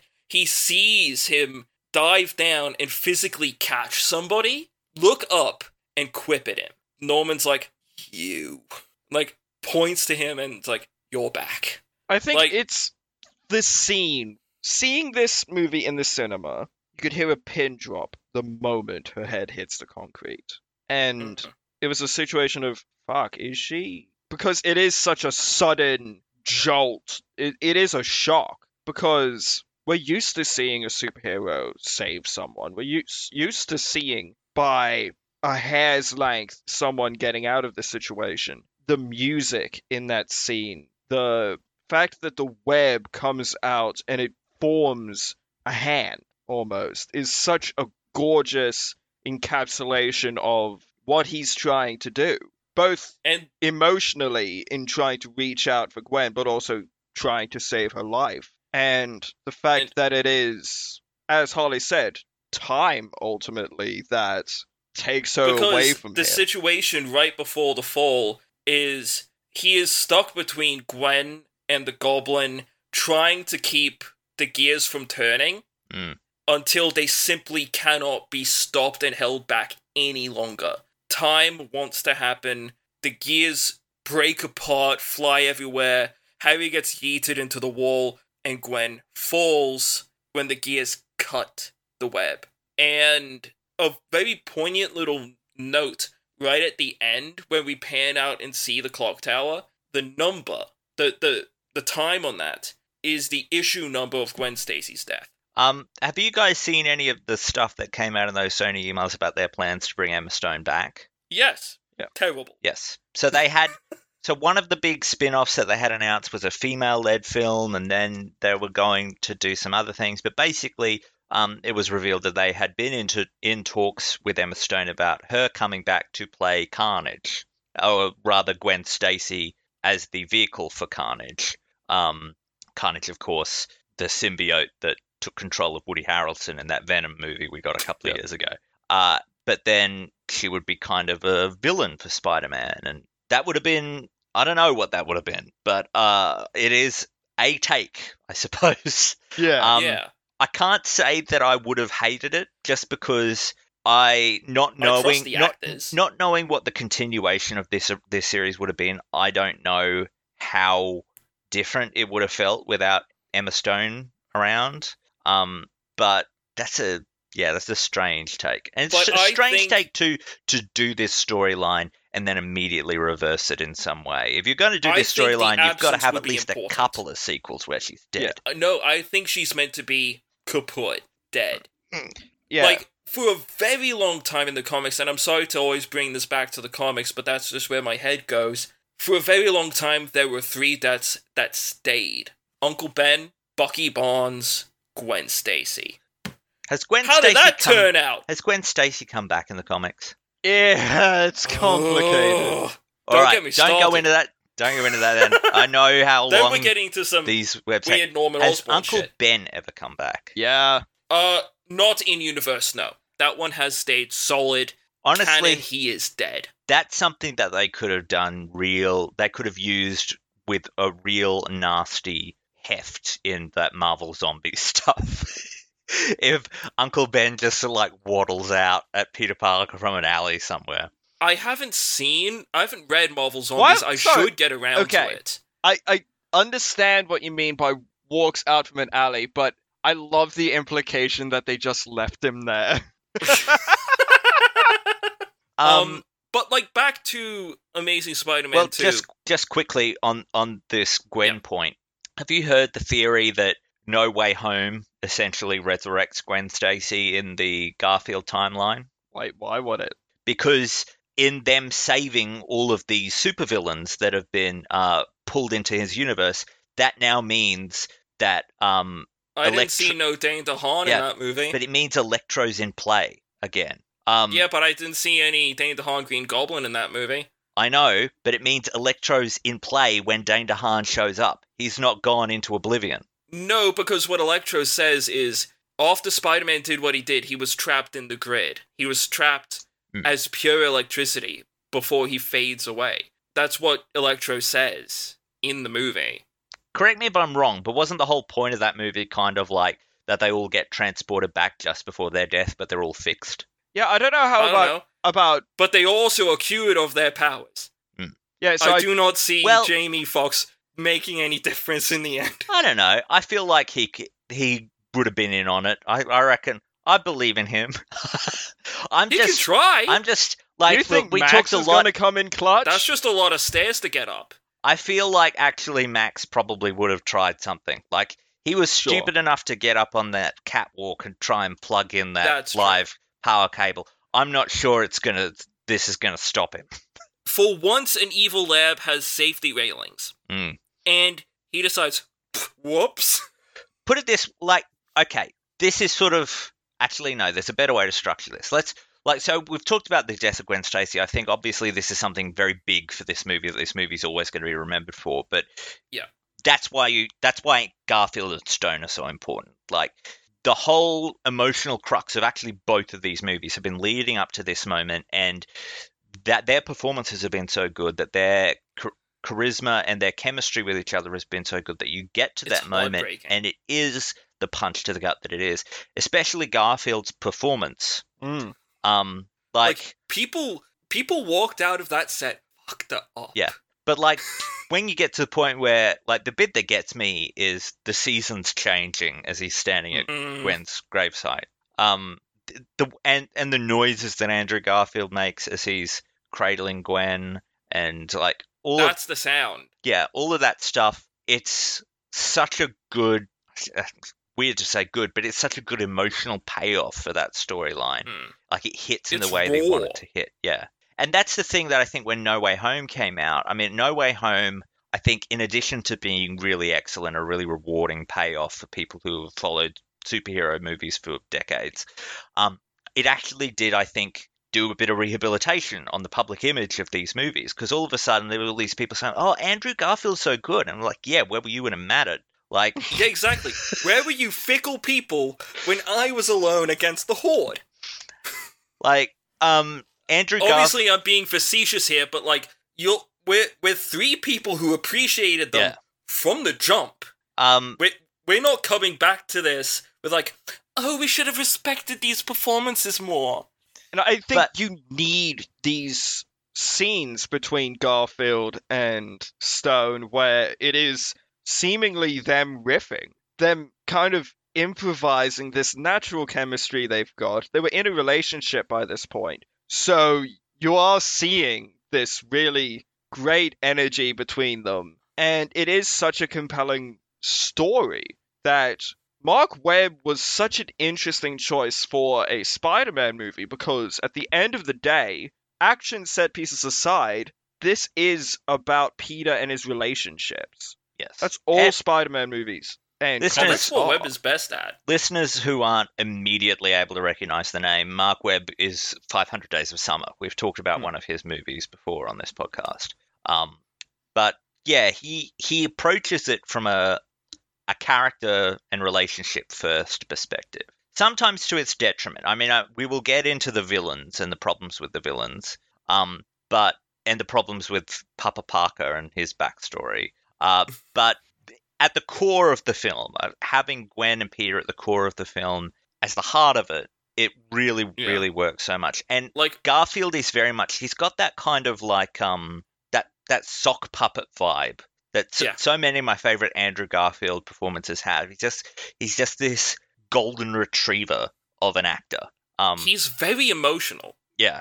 Like, some of my favorite scenes of his are the ones where it's the big shows of emotion. That scene where he's cradling Gwen's body, the scene where he absolutely goes off on Mark Zuckerberg in The Social Network. Are you still plugged in?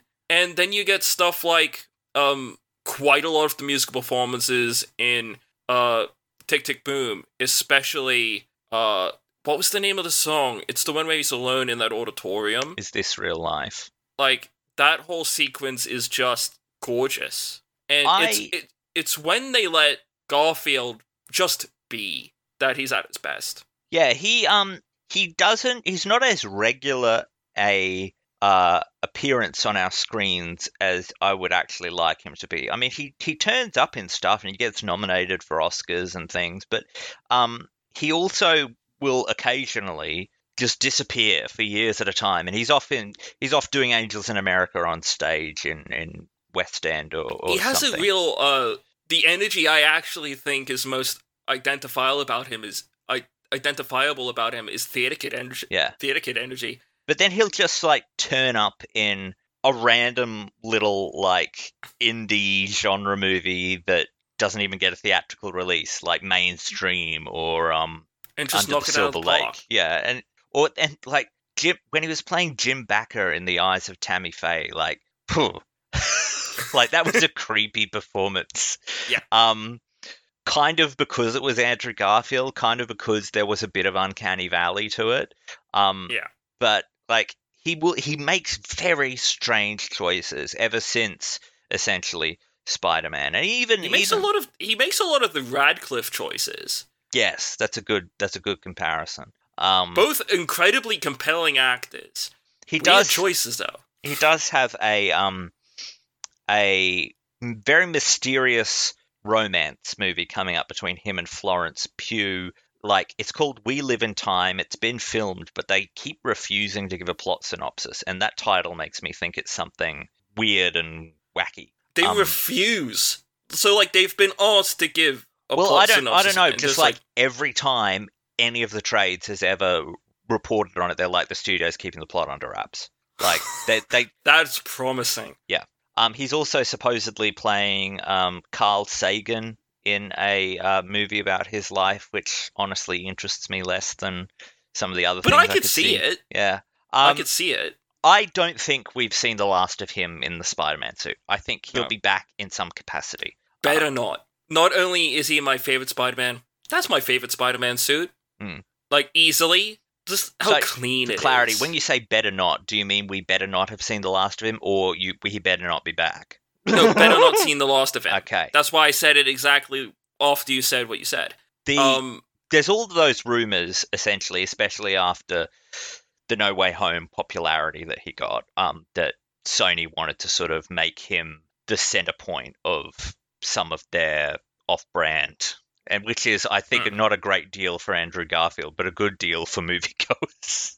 But like, especially after it would make the but isn't sort of a monkey's paw situation? Yeah, it is. Yes, but after Morbius, they're clearly like trying to set up this sort of, they're all taking place in different multiverse kind of things, and like we've not seen the Spider-Man from the Sony universes. Yeah. Like, it's made very clear that Venom and Morbius are taking place in a different world than the Tom Holland Spider-Mans. Venom especially. Yes, quite different. distinctively, yeah.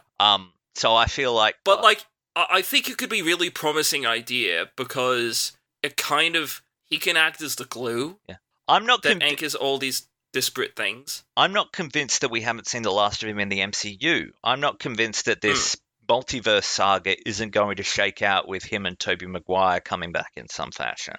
I mean, who knows, given all of the structural changes they seem to be in the midst of making over there at the moment. But hey, if Andrew Garfield, Patrick Stewart, and Ian McKellen like get to be on screen together in one of those things, it's like, shut it down. Why even make more movies? Like, we've hit movie. Exactly. And I also, it would not surprise me. I'm not sure it would be smart, but it would not surprise me if Emma Stone came back in some capacity at some point. As some sort of a live-action Spider-Gwen or something? Yeah. I would suspect in that scenario that we wouldn't be seeing her for very long. We'd be seeing her in a cameo.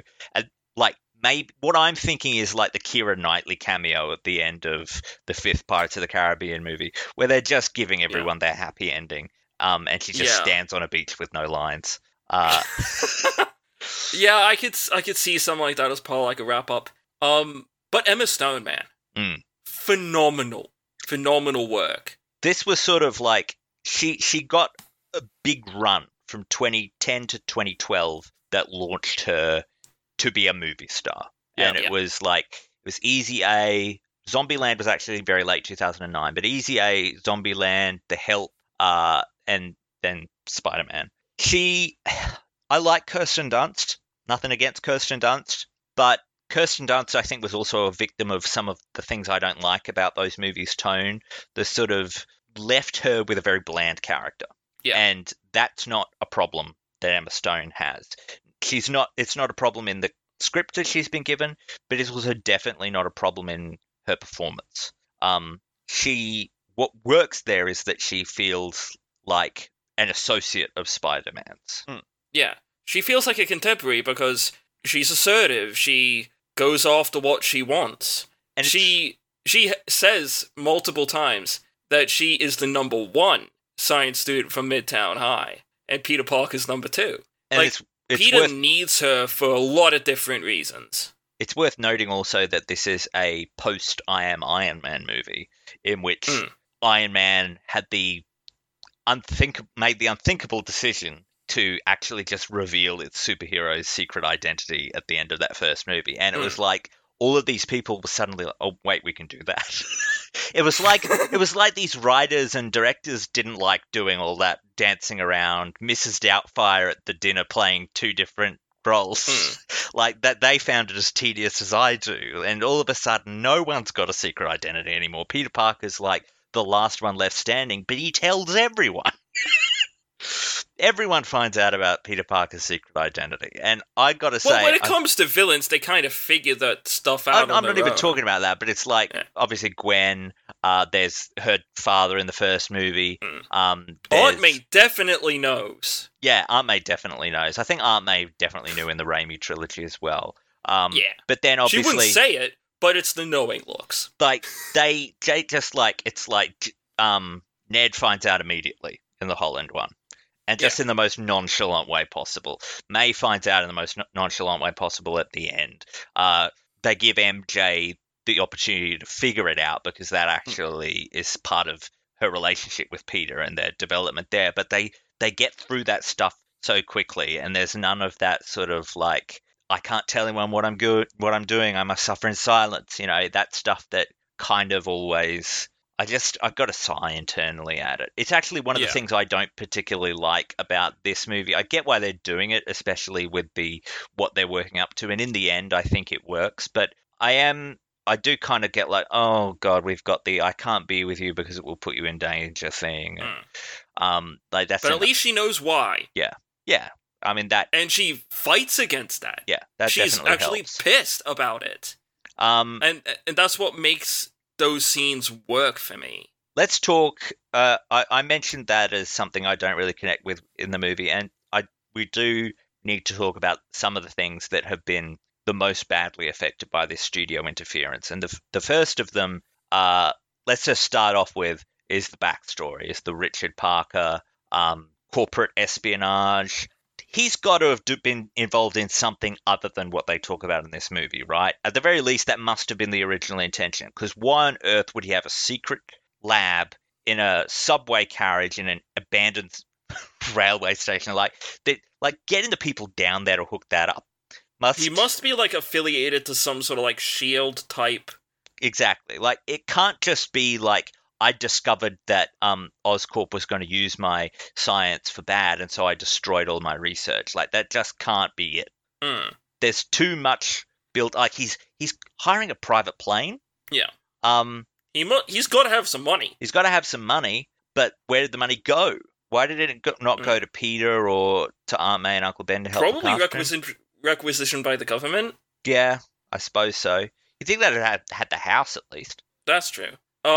Like for me, okay, can I just say precedent. That just reminded me of the bit about the house. We pick up at the very start with this flashback, right? It's a great flashback, but he's downstairs recording this video, and then he hears Peter call and he goes upstairs. We've already seen that flashback from Peter's perspective in the previous movie, and he's playing hide and seek with his dad when that happens. Like he's actively finished counting and is now looking.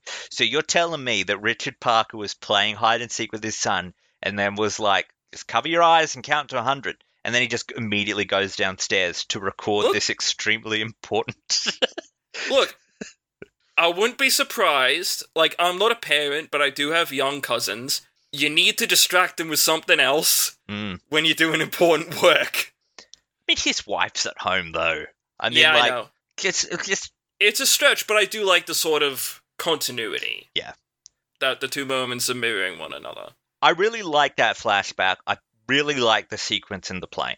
I think that is a really cool little set piece that I like Richard Parker a lot as a result of this flashback. I think they succeed in making him a guy who you don't know a lot about, but you're kind of rooting for him. And when Sally Fields ends up saying that, he was accused of treason, like he was working for another country, in your mind, you're thinking exactly the same thing Peter is. That can't be true. That's not right. Yeah. And that was like, also, I was kind of thinking, if Peter is graduating high school, and let's just assume that this movie is taking place in the year that it was made, he's 17 in 2014 or 18 in 2014, which means that Peter Parker was uploading this QuickTime video to a server from a laptop in a plane that was using Wi-Fi, with half of it exploded and open to the air in the late 90s. We also get, like, crazy technology, like holograms and shit. That's true. But, like, at least... So, advanced scientific timeline crap. I can buy... I don't know why, but But to be fair, Peter Parker does still use Bing in these movies, which is just wild to me. Well, he did in the first movie. Doesn't he Google in the second one? He Googles in the second one because people noticed Bing in the first one and were like, would he really use Bing? Well, yeah. Really? Well, that's the whole thing with all these product placements, and it's every Sony movie. The only people who use Sony Xperias are the characters in movies produced by Sony. I don't think I've ever seen one of those actually live in the wild. I'm not convinced they exist. I think it's a psyop that's been run on us to, keep people's stock prices at a certain level. You see a lot of iPhones, you see a lot of Samsungs. You don't see Sony phones. You knocked it out of the park with the PlayStation. Stay in your lane. Like, okay, so for the whole Richard Parker thing, we have context in the comics for Peter's parents not only being involved in shady stuff, shall we say. In the main comics, they were connected to S.H.I.E.L.D., potentially agents of S.H.I.E.L.D., and that's were in connection to assignments they went on. Nick Fury was actually quite close with them. In the Ultimate Universe, however, it is established that Richard Parker was a scientist. He was a very good scientist. Norman Osborn was the person who owned the patents, but Norman Osborn was not his research partner. Kurt Connors was not his research partner. Eddie Brock Sr. was.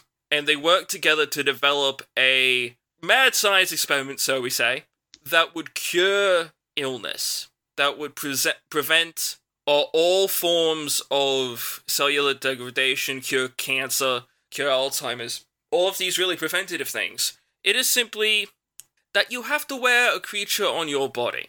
A symbiote. You have to become a host to a symbiote. People would recognize this as Venom, obviously, from the Ultimate Spider-Man game, but this is very much the... And the connective tissue that connects that to this movie is both Richard Parker and Eddie Brock Sr., in creating the symbiote, used their own DNA. And Peter Parker's parents die on a plane. Yes, that too. But that's when Eddie Brock Sr. uses a cut-off portion of the symbiote to kill them. Let's talk a little bit about that alternate ending. I texted you guys, I said, have you seen the alternate ending? Because I want to talk about it. And I think it's, even without having taken that alternate ending into the equation, I think it's probably fairly easy to deduce from watching the movie that they intended Richard Parker to still be alive, because we don't see his death. We see his wife's death, but last time we see him, he is still in the plane before it has crashed, but there is a parachute nearby. But there is this alternate ending where Peter's been standing at Gwen's gravesite for 5 months, and then his dad just sort of sidles up behind him. It's like, hey, son, how you doing? I know it's a bad time. And obviously, like, the reason he's not come forward is because he was still fleeing from Oscorp, and Oscorp now while Norman Osborn was alive, it's not something he'd let go. All of the Osborns are now dead or imprisoned. So he's back. He thinks it's time to basically come and comfort his son, I suppose. It's a really weird scene, and I can see why they changed it. It's well acted. It is well acted, but it feels like it should. It feels like it should come.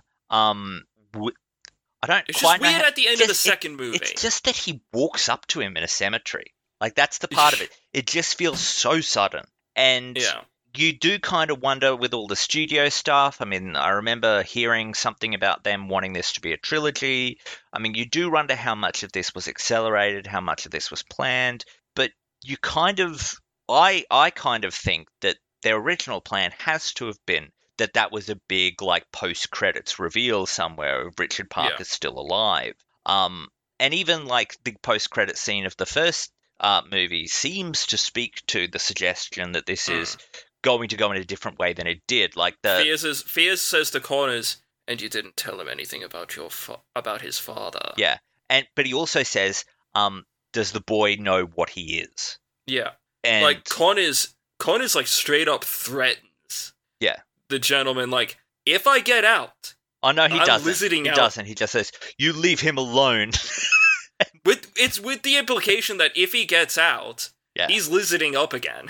But like, there's clearly they were trying something there. They were trying to go the, I don't know, however many of those TV shows, Lost, Flash Forward, Alcatraz, The Event. They were trying to come up with this backstory that could then come in and have this big, they could unravel this mystery over multiple installments of films. But I think it's hard to watch that alternate ending and to watch the story that they unfold about Richard Parker in this movie specifically and believe that was the original storyline they were going to give him. And look, most of that doesn't bother me. No. Like I said, it has precedent. It's well-acted stuff.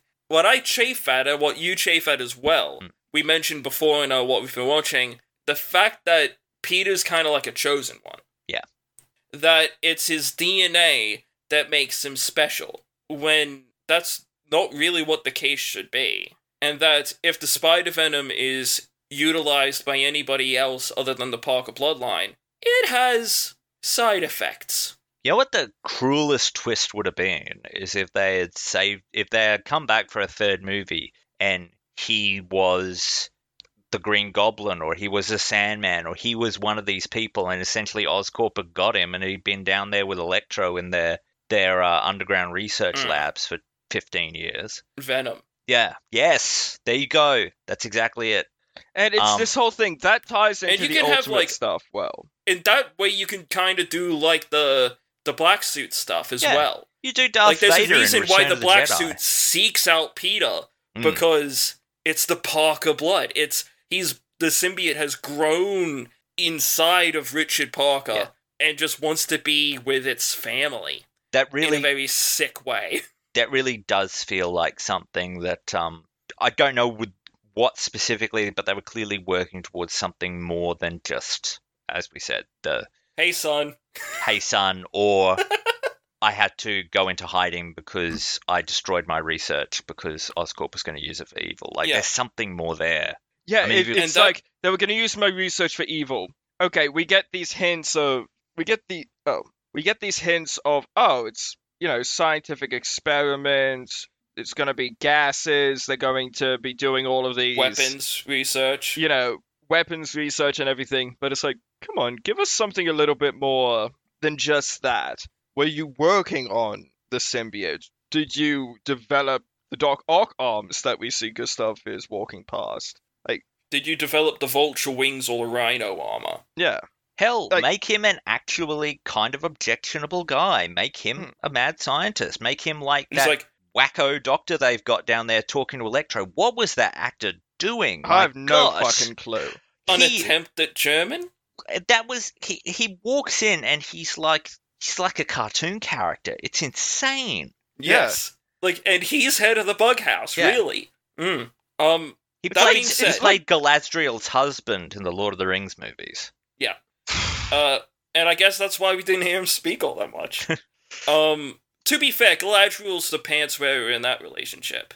That being said, the Spider-Venom. It is implied that because it's coded solely to Peter Parker's DNA, it will have tremendous side effects to whoever ejects it within themselves. And it just so happens that it's got something thematic to do with whatever that person is going through at that point in time, be it turning them into a lizard or turning them into a strange little goblin man. I've said before that the Green Goblin is my absolute favorite Spider-Man villain. There's something about that silhouette, the fact that with his glider, he has mastery of the sky in a way that Peter Parker could only dream of. And it's the use of military-grade technology as well as sort of madness personified that makes the Green Goblin iconic. And I really do like the Green Goblin here. Yeah, this is as good a place as any to move on to talking about the villains. I don't think we need to. I know that they're trying to follow the Dark Knight template. Because we don't have three. Yeah. Not really. We don't, no. I mean, they're following the Dark Knight template in a way that I think a lot of movies have since that movie came out, and you had Joker and you had Two-Face, and it was so effective. But fair point. Iron Man 2 does it. A lot of these movies do it. It can be done well. Electro has that fantastic scene in Times Square, which is brilliant. I know you want to move on to Goblin and Harry Osborn and that side of things. I was going to get to Electro afterwards. I know, but I do want to... Okay, I guess we can talk about Electro afterwards. Yeah. I was just going to say, Electro has that fantastic scene, but otherwise, he does nothing at all in the entire movie. You could cut him completely and just have it be a movie where Harry Osborn was the sole villain. He really plays into the plot not at all. So it's got a little bit of that Spider-Man 3 energy. Yeah, but there's also, I think, a very obvious cutting down of the Goblin storyline.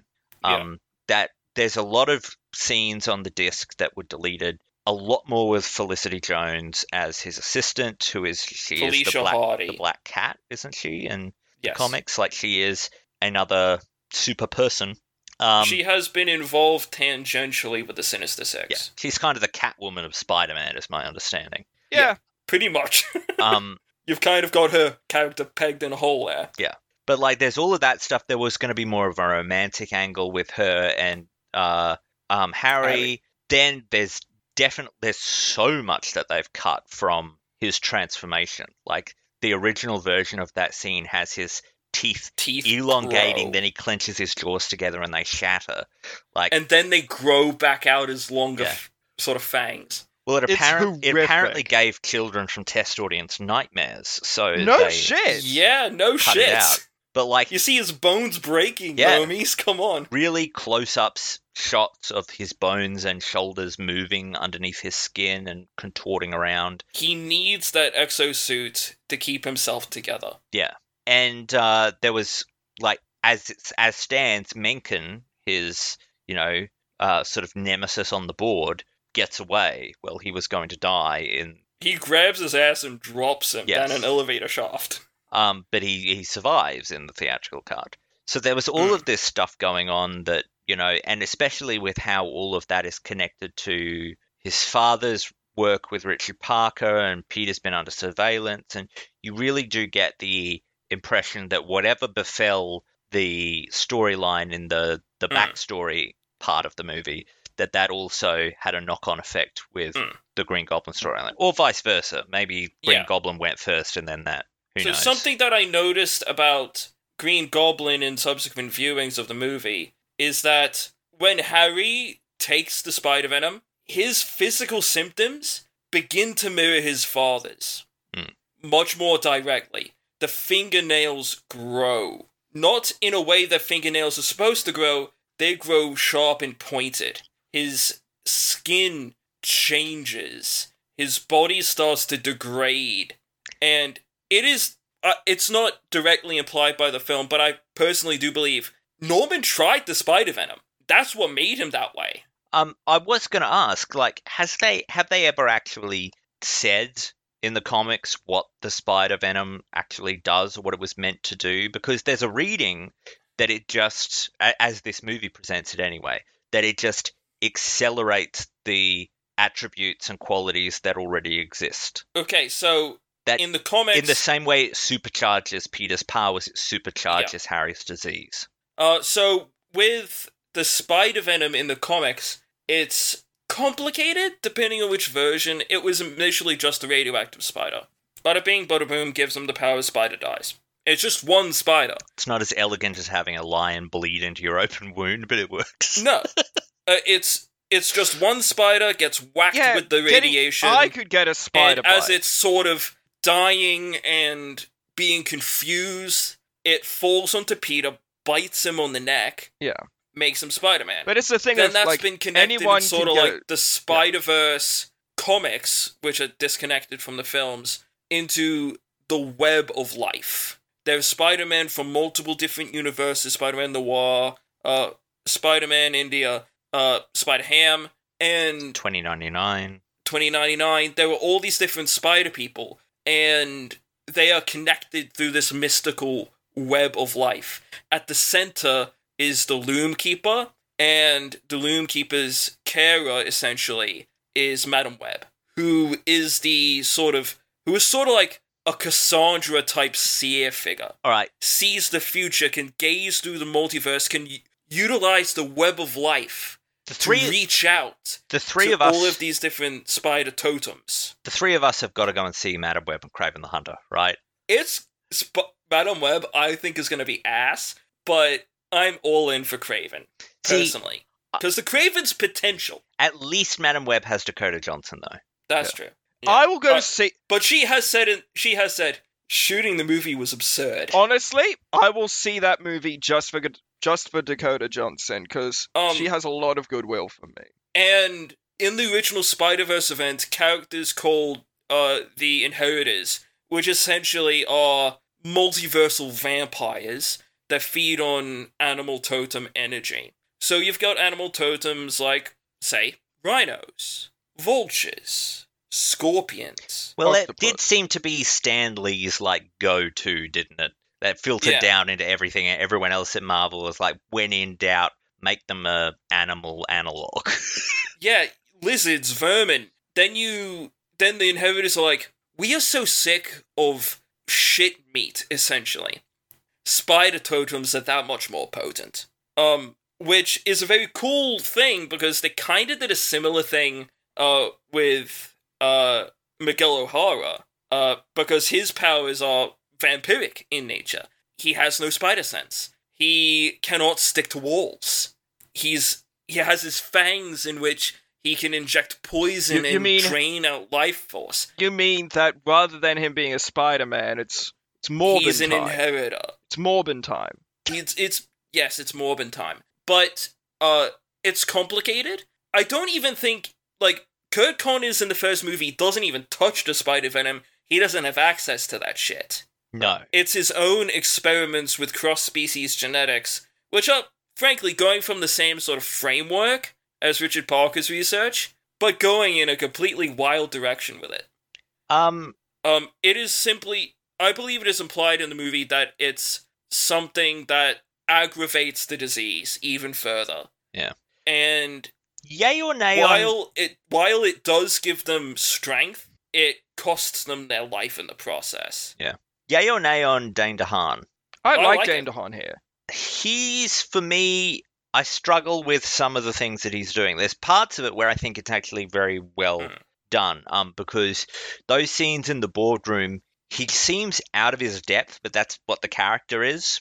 Yeah. You know, he's just this kid. But when he becomes the Goblin, part of it just seems kind of really forced and performative. He nails the transformation. Yeah. In a way, well, the transformation's great, yes. But his performance as the Goblin seems, and I mean, he kind of had a rough go of it because he was coming off the back of Willem Dafoe. He only has so long. Well, yes, but he has to match Willem Dafoe. Like, he's the guy that we're going to compare this to. You see, but even that, there's some part of it that feels strained and forced. I like the look. Yeah. Like, his skin's all fucked up. His arm is half completed. The glider's really cool. And his hair's windswept back into sort of that, you know how the Green Goblin in the comics has the sort of little hat thing? He's got a cap as if he's about to go to bed. It kind of has that sort of look to it. And he's got the two sort of antenna that controls the suit as sort of the Goblin ears. Like, I like the look. Yeah.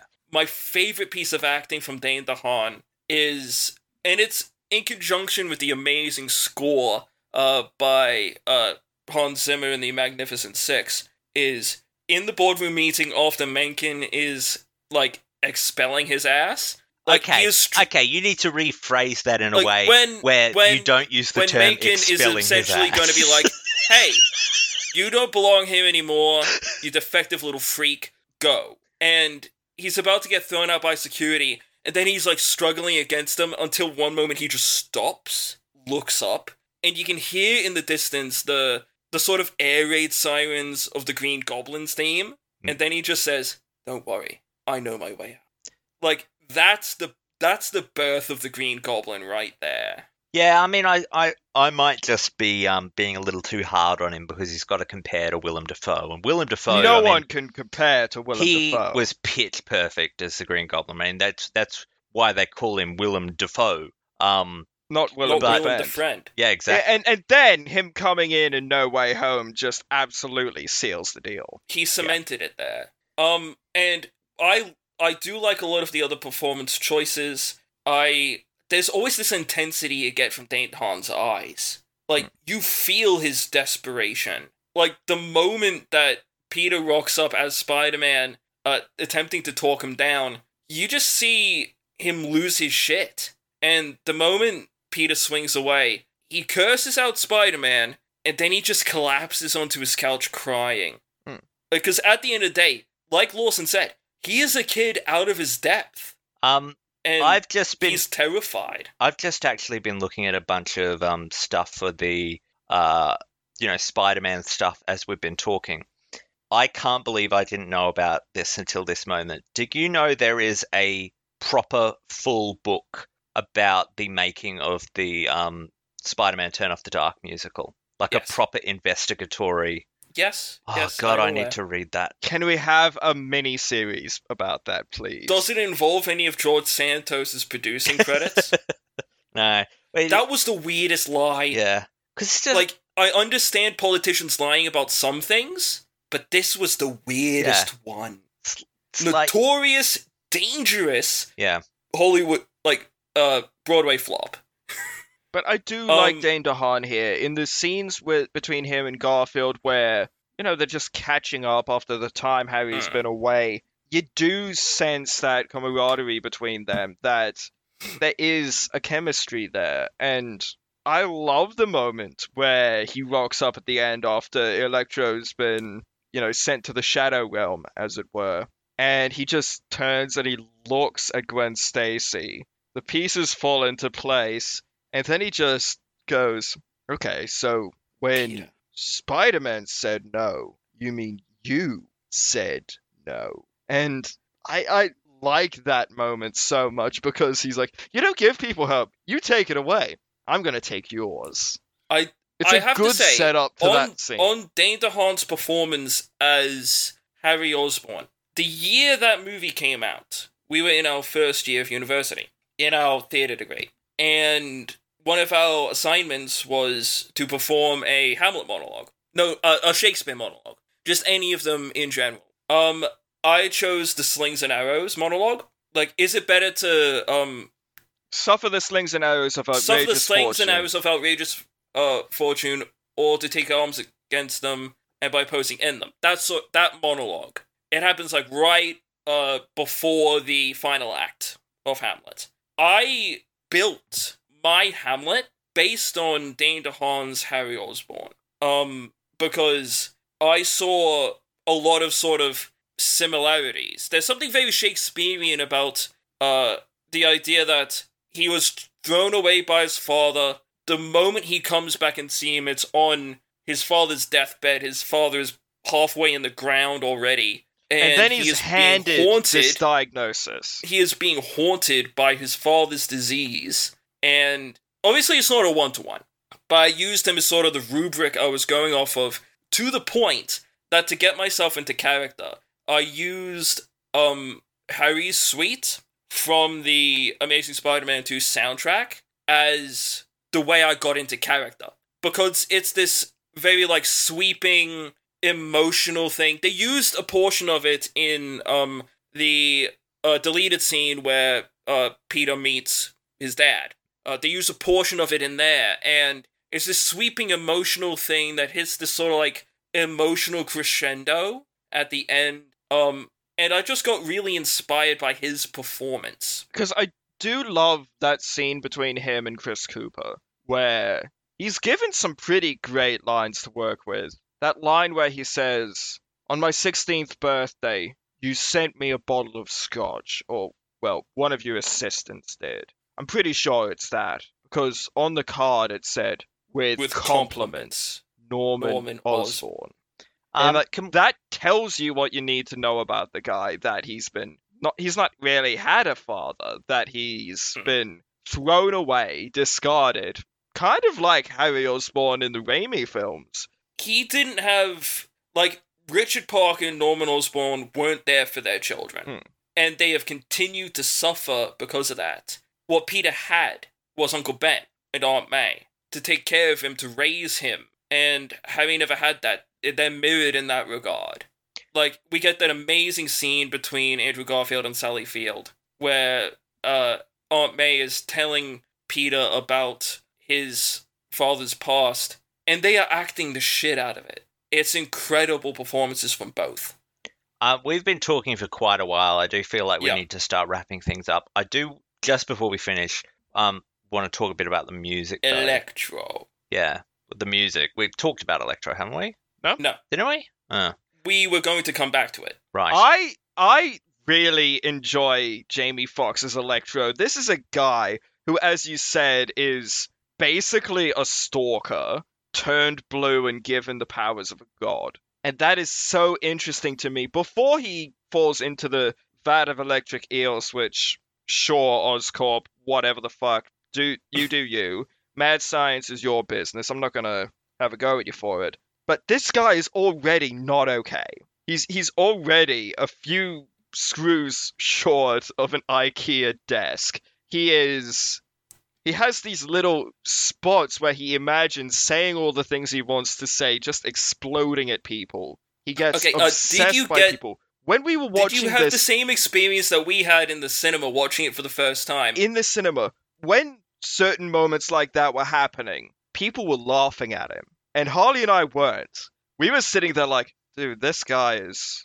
Like, walk on fucking eggshells around this person because he's inches away from bringing a gun to work. He's not well. I'm kind of in between. I don't like what Jamie Foxx is doing as much as you guys do. I do see what you're saying. I didn't say I like it. It's a weird decision. Yeah, I did. I see the point. I didn't find it funny, but I also thought that Jamie Foxx is pitching it to such a degree. He's such a cartoon character.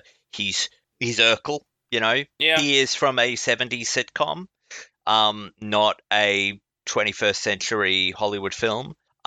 That I can also see why those people were laughing. Lakeith Stanfield would have nailed it. Yeah. I mean, that's like, get yourself someone like a Paul Dano. Exactly. Paul Dano, that's the energy you're looking for. Jamie Foxx is just too cool to really believe as that guy unless he goes that big. He needs to go that big to overcome the fact that he's kind of not fit to play the nerd. He's Jamie Foxx. But the moment he becomes blue, I just love his music. The fact that it's on oboe, that it's this really sad melody about this guy constantly beaten down throughout his life. Even if you disagree with Fox's pitching of the performance, he's much better once he becomes Electro. Yeah, the meat's there. Yeah. All you need is there. And even as he's just normal Max, you hear these voices. All of these thoughts going through his head, all of his paranoia, moments of madness, it goes into like a sharp sort of electronic thing. And like all of his anxieties are just sort of swirling in his head. And then he falls into the electric eel tank. He turns into Electro. He stumbles blindly almost towards Times Square. And then we get the electronics start to come in. We get all of these really interesting voices saying, he lied to me. They shot at me. He's using me. Electricity. Hates me. Fragility. Electricity. Afraid of me. They're dead to me. That Spider-Man, he is my enemy. He is my enemy. I do love that music. It's such a great sort of hook, and I love the idea of that sort of whispering, voice in the back of Electro's head. Like, I try as hard as I can to ignore what it's actually saying, though, because once I watched the making of documentary on the disc, and it was like, oh, Pharrell Williams wrote all that. I was like, yeah, that makes sense. Yeah. That reminds me a lot of clap along if you feel like happiness is the truth. Yep, that's the sort of...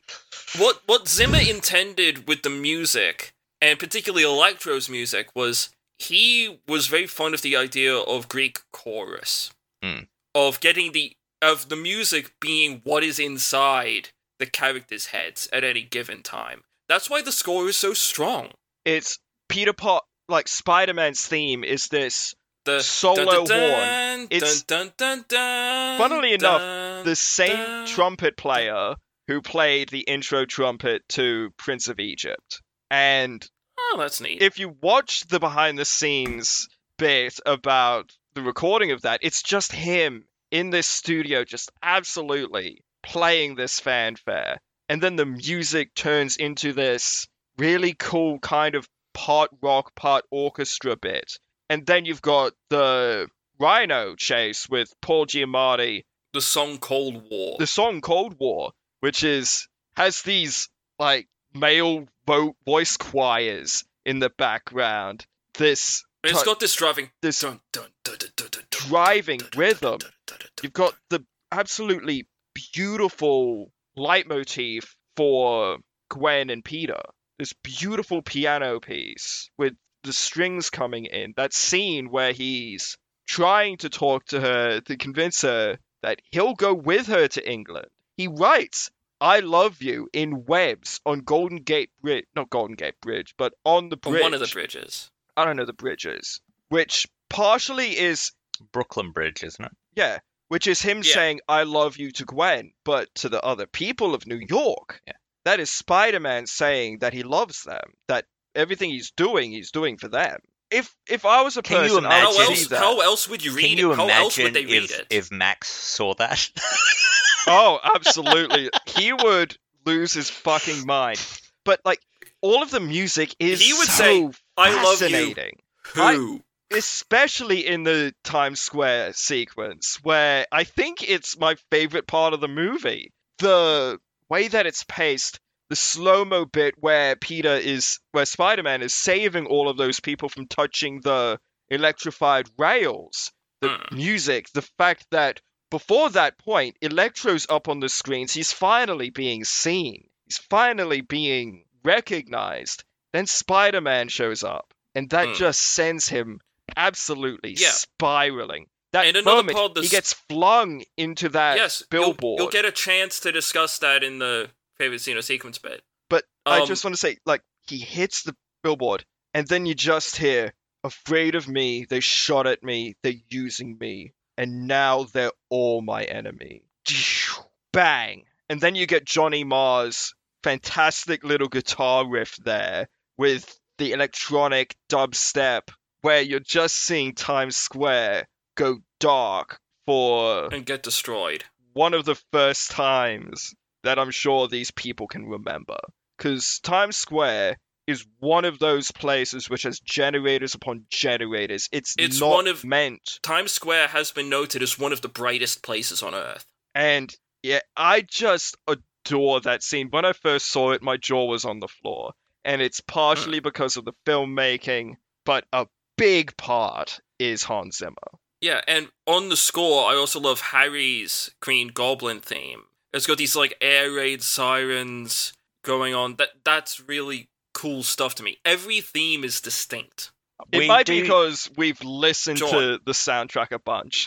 Yes, but we need to... Yeah, we do need to wrap up. We've been talking for quite a while about this movie. So why don't we move on to our very fun segment where we talk about the IMDb Parents Guide for the movie that we're discussing. The IMDb Parents Guide segment is when we talk about the prudish and/or pervy entries. In this week, we've got 2 entries. The first of them is in sex and nudity. Felicia has cleavage in one of the scenes. Come on, guys. Come on. Do you think these people sit down and they look for this stuff when they put a movie on? Yes.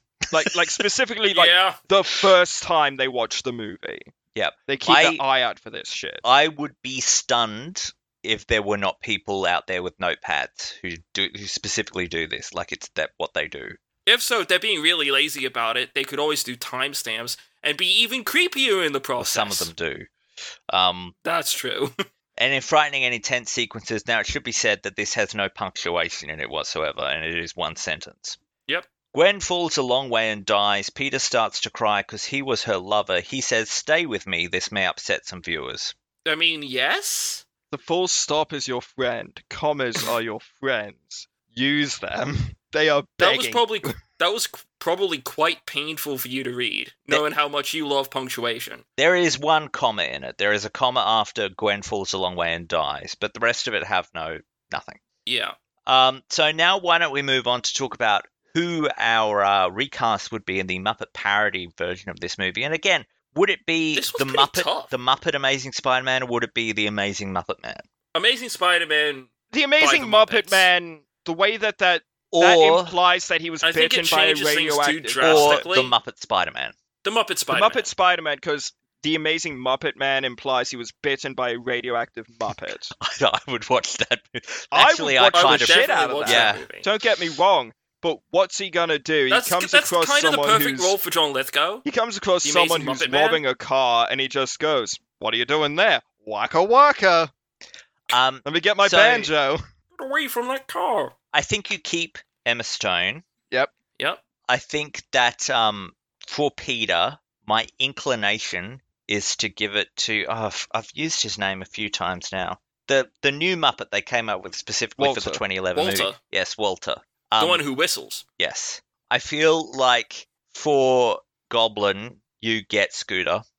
So you get old Goblinified Scooter at the end.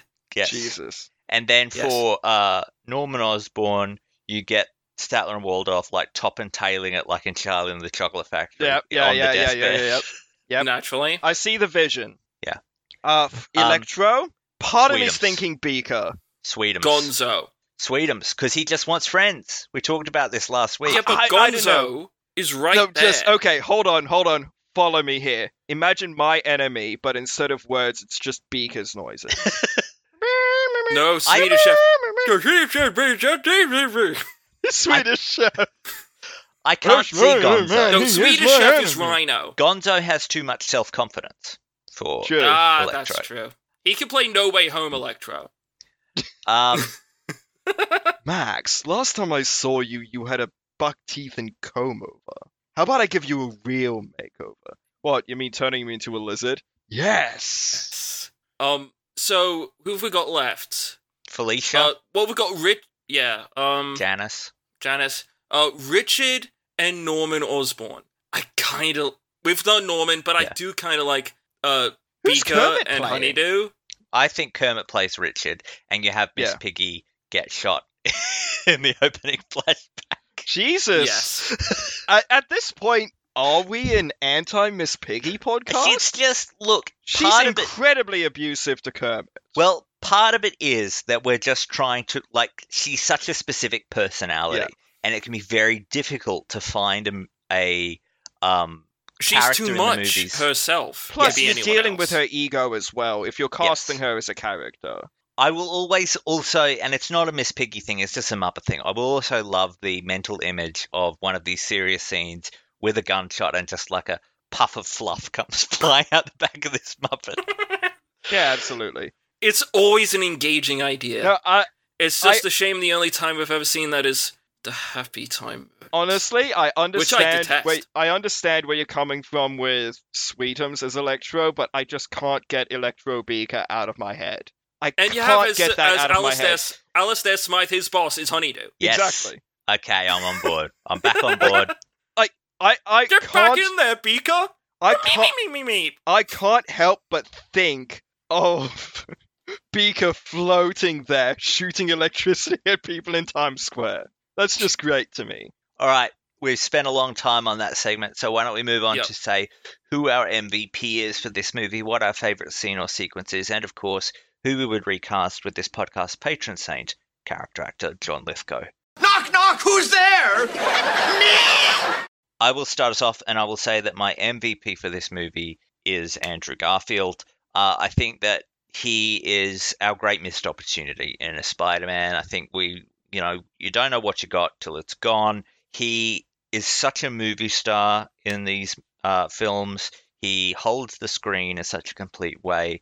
He's so charismatic, so energetic. I never tire of watching him as Peter Parker, and I'm really glad that post No Way Home, more people seem to be recognizing how good he was in that role. And I think all of the scenes where we really need a great performer in that role, like the scene with Gwen at the end, even the deleted scene where he sees his father again, he's brilliant. And so I'm going to give it to him. In terms of my favorite scene or sequence, it is the Times Square sequence. I think it's a great, just in and of itself, a great little Spider-Man short film.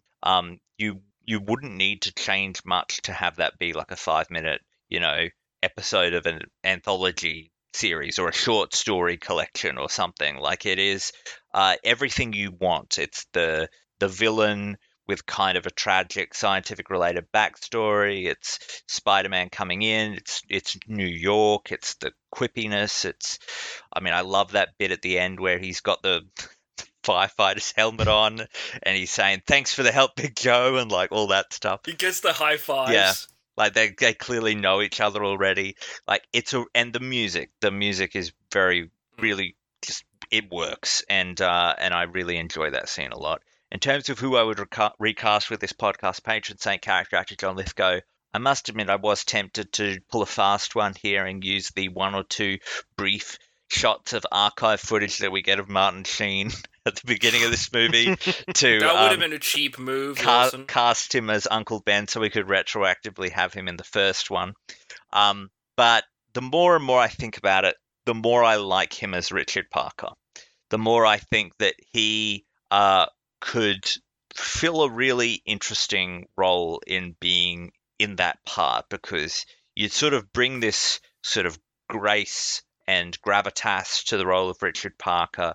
You get him in that dynamite plane fight scene, and I'm always up for a bit of Lithgow in an action scene. And I think he could nail the emotional complexity of that character in the sense that he is leaving his son behind. I like that character. I find myself rooting for him, but Campbell Scott can sometimes seem a little too emotionally vacant.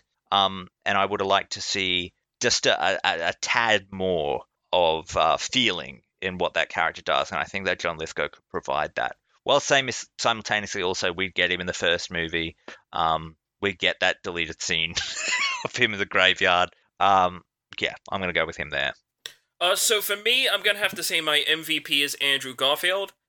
We have so few opportunities to say this, make this choice, and we've given Emma Stone her flowers before, but his chemistry with the other performers on the screen, his dedication to the role, he clearly has a great deal of love for Spider-Man and the associated characters. And he's just a fantastic actor. He goes to the places emotionally that he needs to for the role, and he's unafraid to do so. That scene at the end where Gwen dies is gut-wrenching. The first time I saw it, I felt sick, because I really do not like seeing people grieve like that, and it felt real to me, and it felt raw and honest.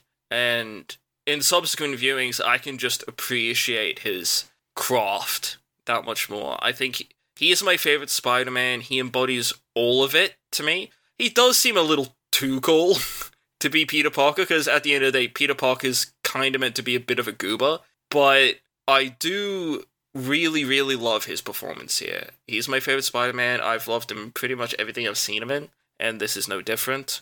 I have a couple of scenes of note. My favorite sequence is the Times Square sequence. It's just perfect in its form and function. It is the score working on its best level, and it's just iconic, I find.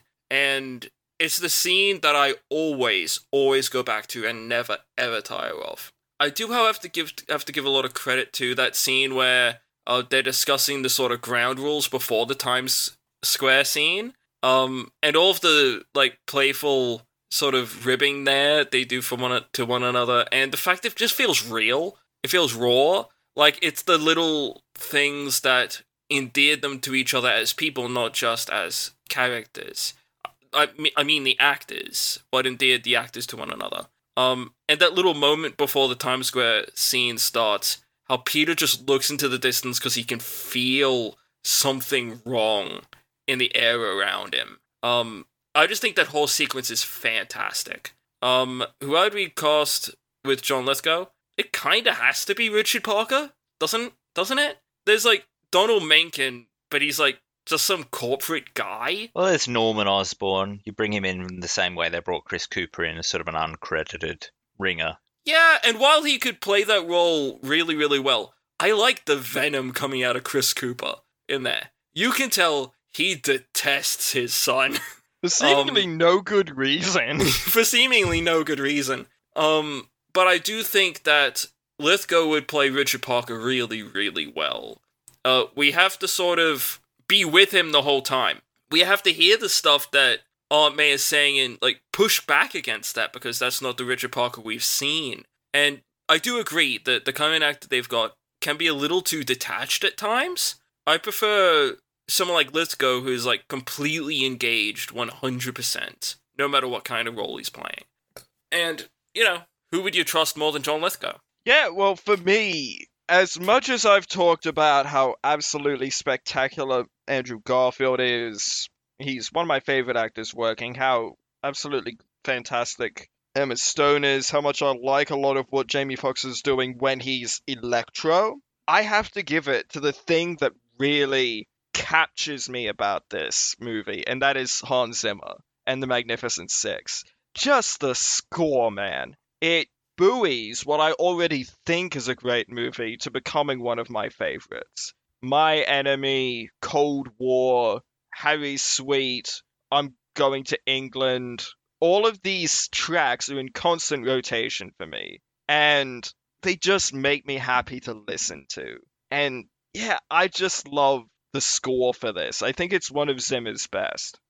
For you mentioning the Cold War did remind me that we forgot to mention Paul Giamatti Oscar nominee. Paul Giamatti. There's a few Oscar nominees in this movie, and Paul Giamatti is one of them. Apparently, he said multiple occasions that he wanted to play Rhino in a movie. And this I say give him another chance. Monkey's Paw situation. You have your wish, Paul. However, you're going to be in 5 minutes, and you have to do a bad Russian accent. Deal? He was happy to do the accent. He was happy to do it. Paul Giamatti's always happy to do an accent. I like Rhino here. I think he's an idiot, and that's what he is, really. It is kind of he's symbolic of Sony's hubris of all the Sinister Six stuff. Yeah, really. Absolutely. But yeah, I give it to Hans Zimmer and the Magnificent Six, and I'm going to listen to some more of that score tonight, because particularly the live version Hans Zimmer did, live in Prague, from that live album he released. Because just on the note of Live in Prague, just to cut in for a second, Lawson, you really need to listen to the Lion King medley they did for Hans Zimmer's Live in Prague. It is breathtaking. All right, I'll look it up. I teared up first time I listened to it, because it is really spectacular. Lebo M comes in. And you have a much deeper connection to that movie than we do. Guys, I'm really hungry. I want to go and eat dinner. Yes. Yeah.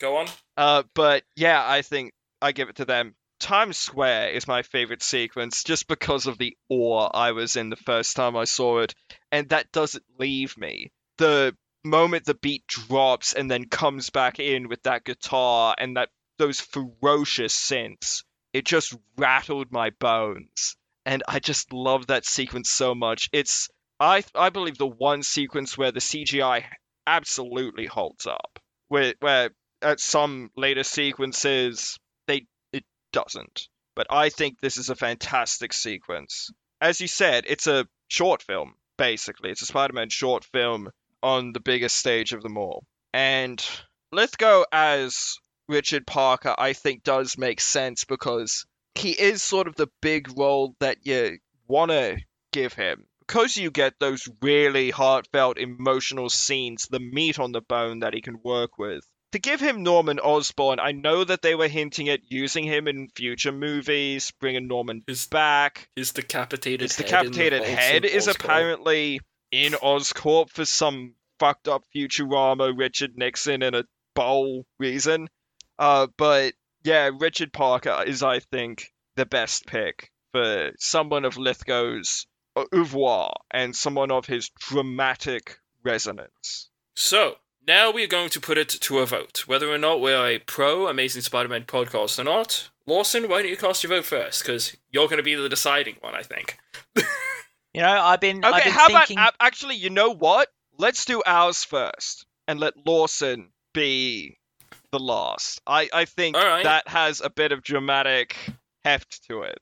Okay, I don't need to say much more. We've spent close to 3 hours discussing the fact I love this movie. I told you at the beginning, I'm a pro for this movie. It's the first movie I ever went to bat for. This is a movie that inspired the way I think about movies. It got me thinking much more deeply about it, and I love it for that. It's an incredibly important movie to me in my development, and I just think it's fantastic. It's got problems, of course it's got problems, and I spoke about the problems, but I'm still pro for what it means to me. Yeah, I'm the same. I wasn't as sort of fervent, fighting against the mob as much as Harley was, because I don't concern myself with the opinions of people on the internet. I really could care less. But this movie is so special to me because I just love a lot of what it's doing. The style, the pace at which it's performed, the chemistry between the actors, the comedy, the tragedy, the pathos, the score, the absolutely brilliant score by Hans Zimmer. I think he's probably my favorite composer, but it's a pro from me. All right. I've been thinking during the episode, I do think that this movie is not the ultimate form that it wanted to be. When they really started it, when they started writing it and thinking about what this story was going to be, how it was going to come together, I think that this is not what they had in mind. It sort of bears the battle scars of a lot of the follies of planning a connected universe and the... It's compromised. Wars between studios and artists and whatever the hell was going on. I'm actually kind of surprised that we haven't had a book written about the Sony hack era, because there was a lot of crazy shit that came out in that. Yeah. But the hack itself was really nuts. Oh yeah. So what I end up with is the standard that we have set is a movie. We've sort of defined the anti-vote more than we've defined the pro.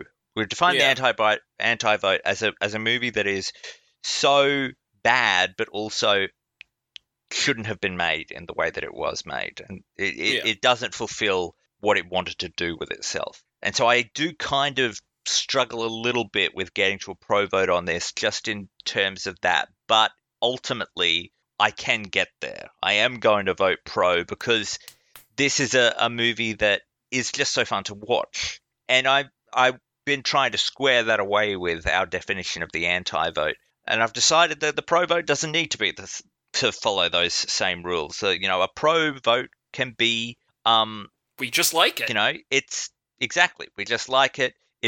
It has great things about it, and it doesn't have to be perfect. It doesn't have to reinvent the wheel or to be completely unimpeachable as a film.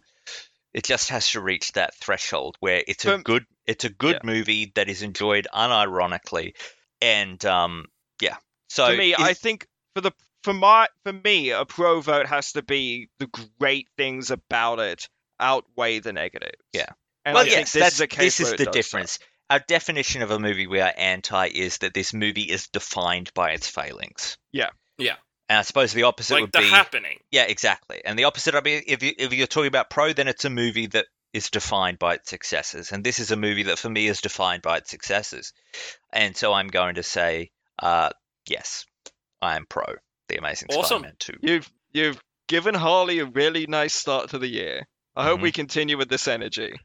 This is a nice energy compared to last week's. I do have to say, because that did not feel fun. Honestly, dude, listening back to some of the stuff, the energy was naff. I have listened back to that, and I maintain that I was correct. But that's fine. What matters is that we agree on this count. Yes. And this count suggests that we are indeed a pro The Amazing Spider-Man 2 Rise of Electro podcast, if you're nasty.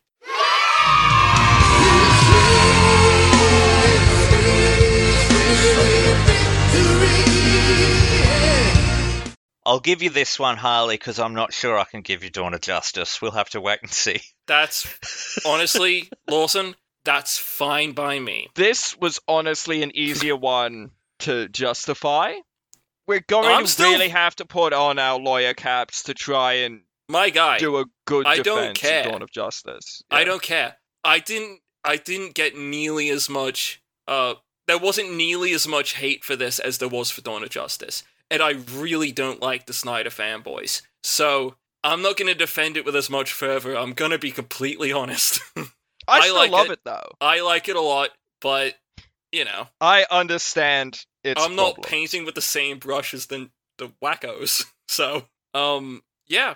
So, if you would like to reach us, you can find us at our Twitter, which is the best place to give us episode-specific feedback and movie recommendations. What do you think about The Amazing Spider-Man 2? What do you think about the possible plans of bringing Andrew Garfield back as sort of the center of this malformed homunculus that is the Sony Extended Spider-Man universe. What is your favorite Spider-Man story? Just like an arc. I'd have to say my current at the moment is the sort of Elseworlds tale they did called Spider's Shadow. Just look that up if you're curious. You can also like, rate, comment, share, and subscribe on your podcast app of choice. Just keep in mind on certain podcast apps, it is for the show on the whole, and on others, it is for specific episodes. For example, on like Apple Podcasts, there's show on the whole. Podbean, specific episodes. So if you are commenting on the whole, do cite the name and number of the episode. It just helps us know what you're talking about and be able to respond better. But please do like, rate, comment, share, and subscribe. I have spoken in the past about many of the creations the machines have made, the different forms the machines can take. We of course have mascots running around as Spider-Man, the varying different forms of Spider-Man. We even have a Spoderman that is quite beloved by the children. And he's beloved by me. He is beloved by all, pretty much. It's like one of the universal things everyone has in common. The Spoderman is adored. When he swings, he's a bit lopsided. He doesn't always land properly. He doesn't ever land properly. But, he picks himself back up, gets back out there, and that's admirable. But they're not the only Spider-Men running around. There are man-metal hybrids that take the form of giant mechanical meat spiders. They exist in the Badlands, and they are unnerving to see. So, Lawson, what do you have for us next week? Well, next week we will be doing our much-anticipated, I'm sure, Favorite Films of 2024 episode. The only award show. 2023, not getting ahead of ourselves. The only award show that matters in the end. Exactly. There weren't as many late-releasing films in Australia this year. So we've gotten earlier than last year, which was, I think, April by the time we finally got that episode out. We actually could have had it out like 2 weeks ago, but you guys wanted a little more time to we had some stuff to still clean up. But, and following stuff up was the correct choice. Let's just say Poor Things has shifted the power of the top 10 genre universe. But yes, it should be stated so that no one gets too upset. This is our favorite films of the year list. This is not necessarily the best. This is not a subjective this is not an objective ranking. It is an entirely subjective ranking. Basically, and we of course don't see everything. Yes, basically, you should be able to, from looking at our lists, walk away from the episode having a pretty decent idea of what our tastes in movies are. So yeah, tune in next week. It's gonna be a fun one. I have to get to compiling my list actually because this kind of crept up on me. But I am excited to get to it because we had a really strong year. But we will get to that next week. Until then, I've been Holly Lewis. I've been Lawson Keeney. And I have been and will continue to be Jean Lewis.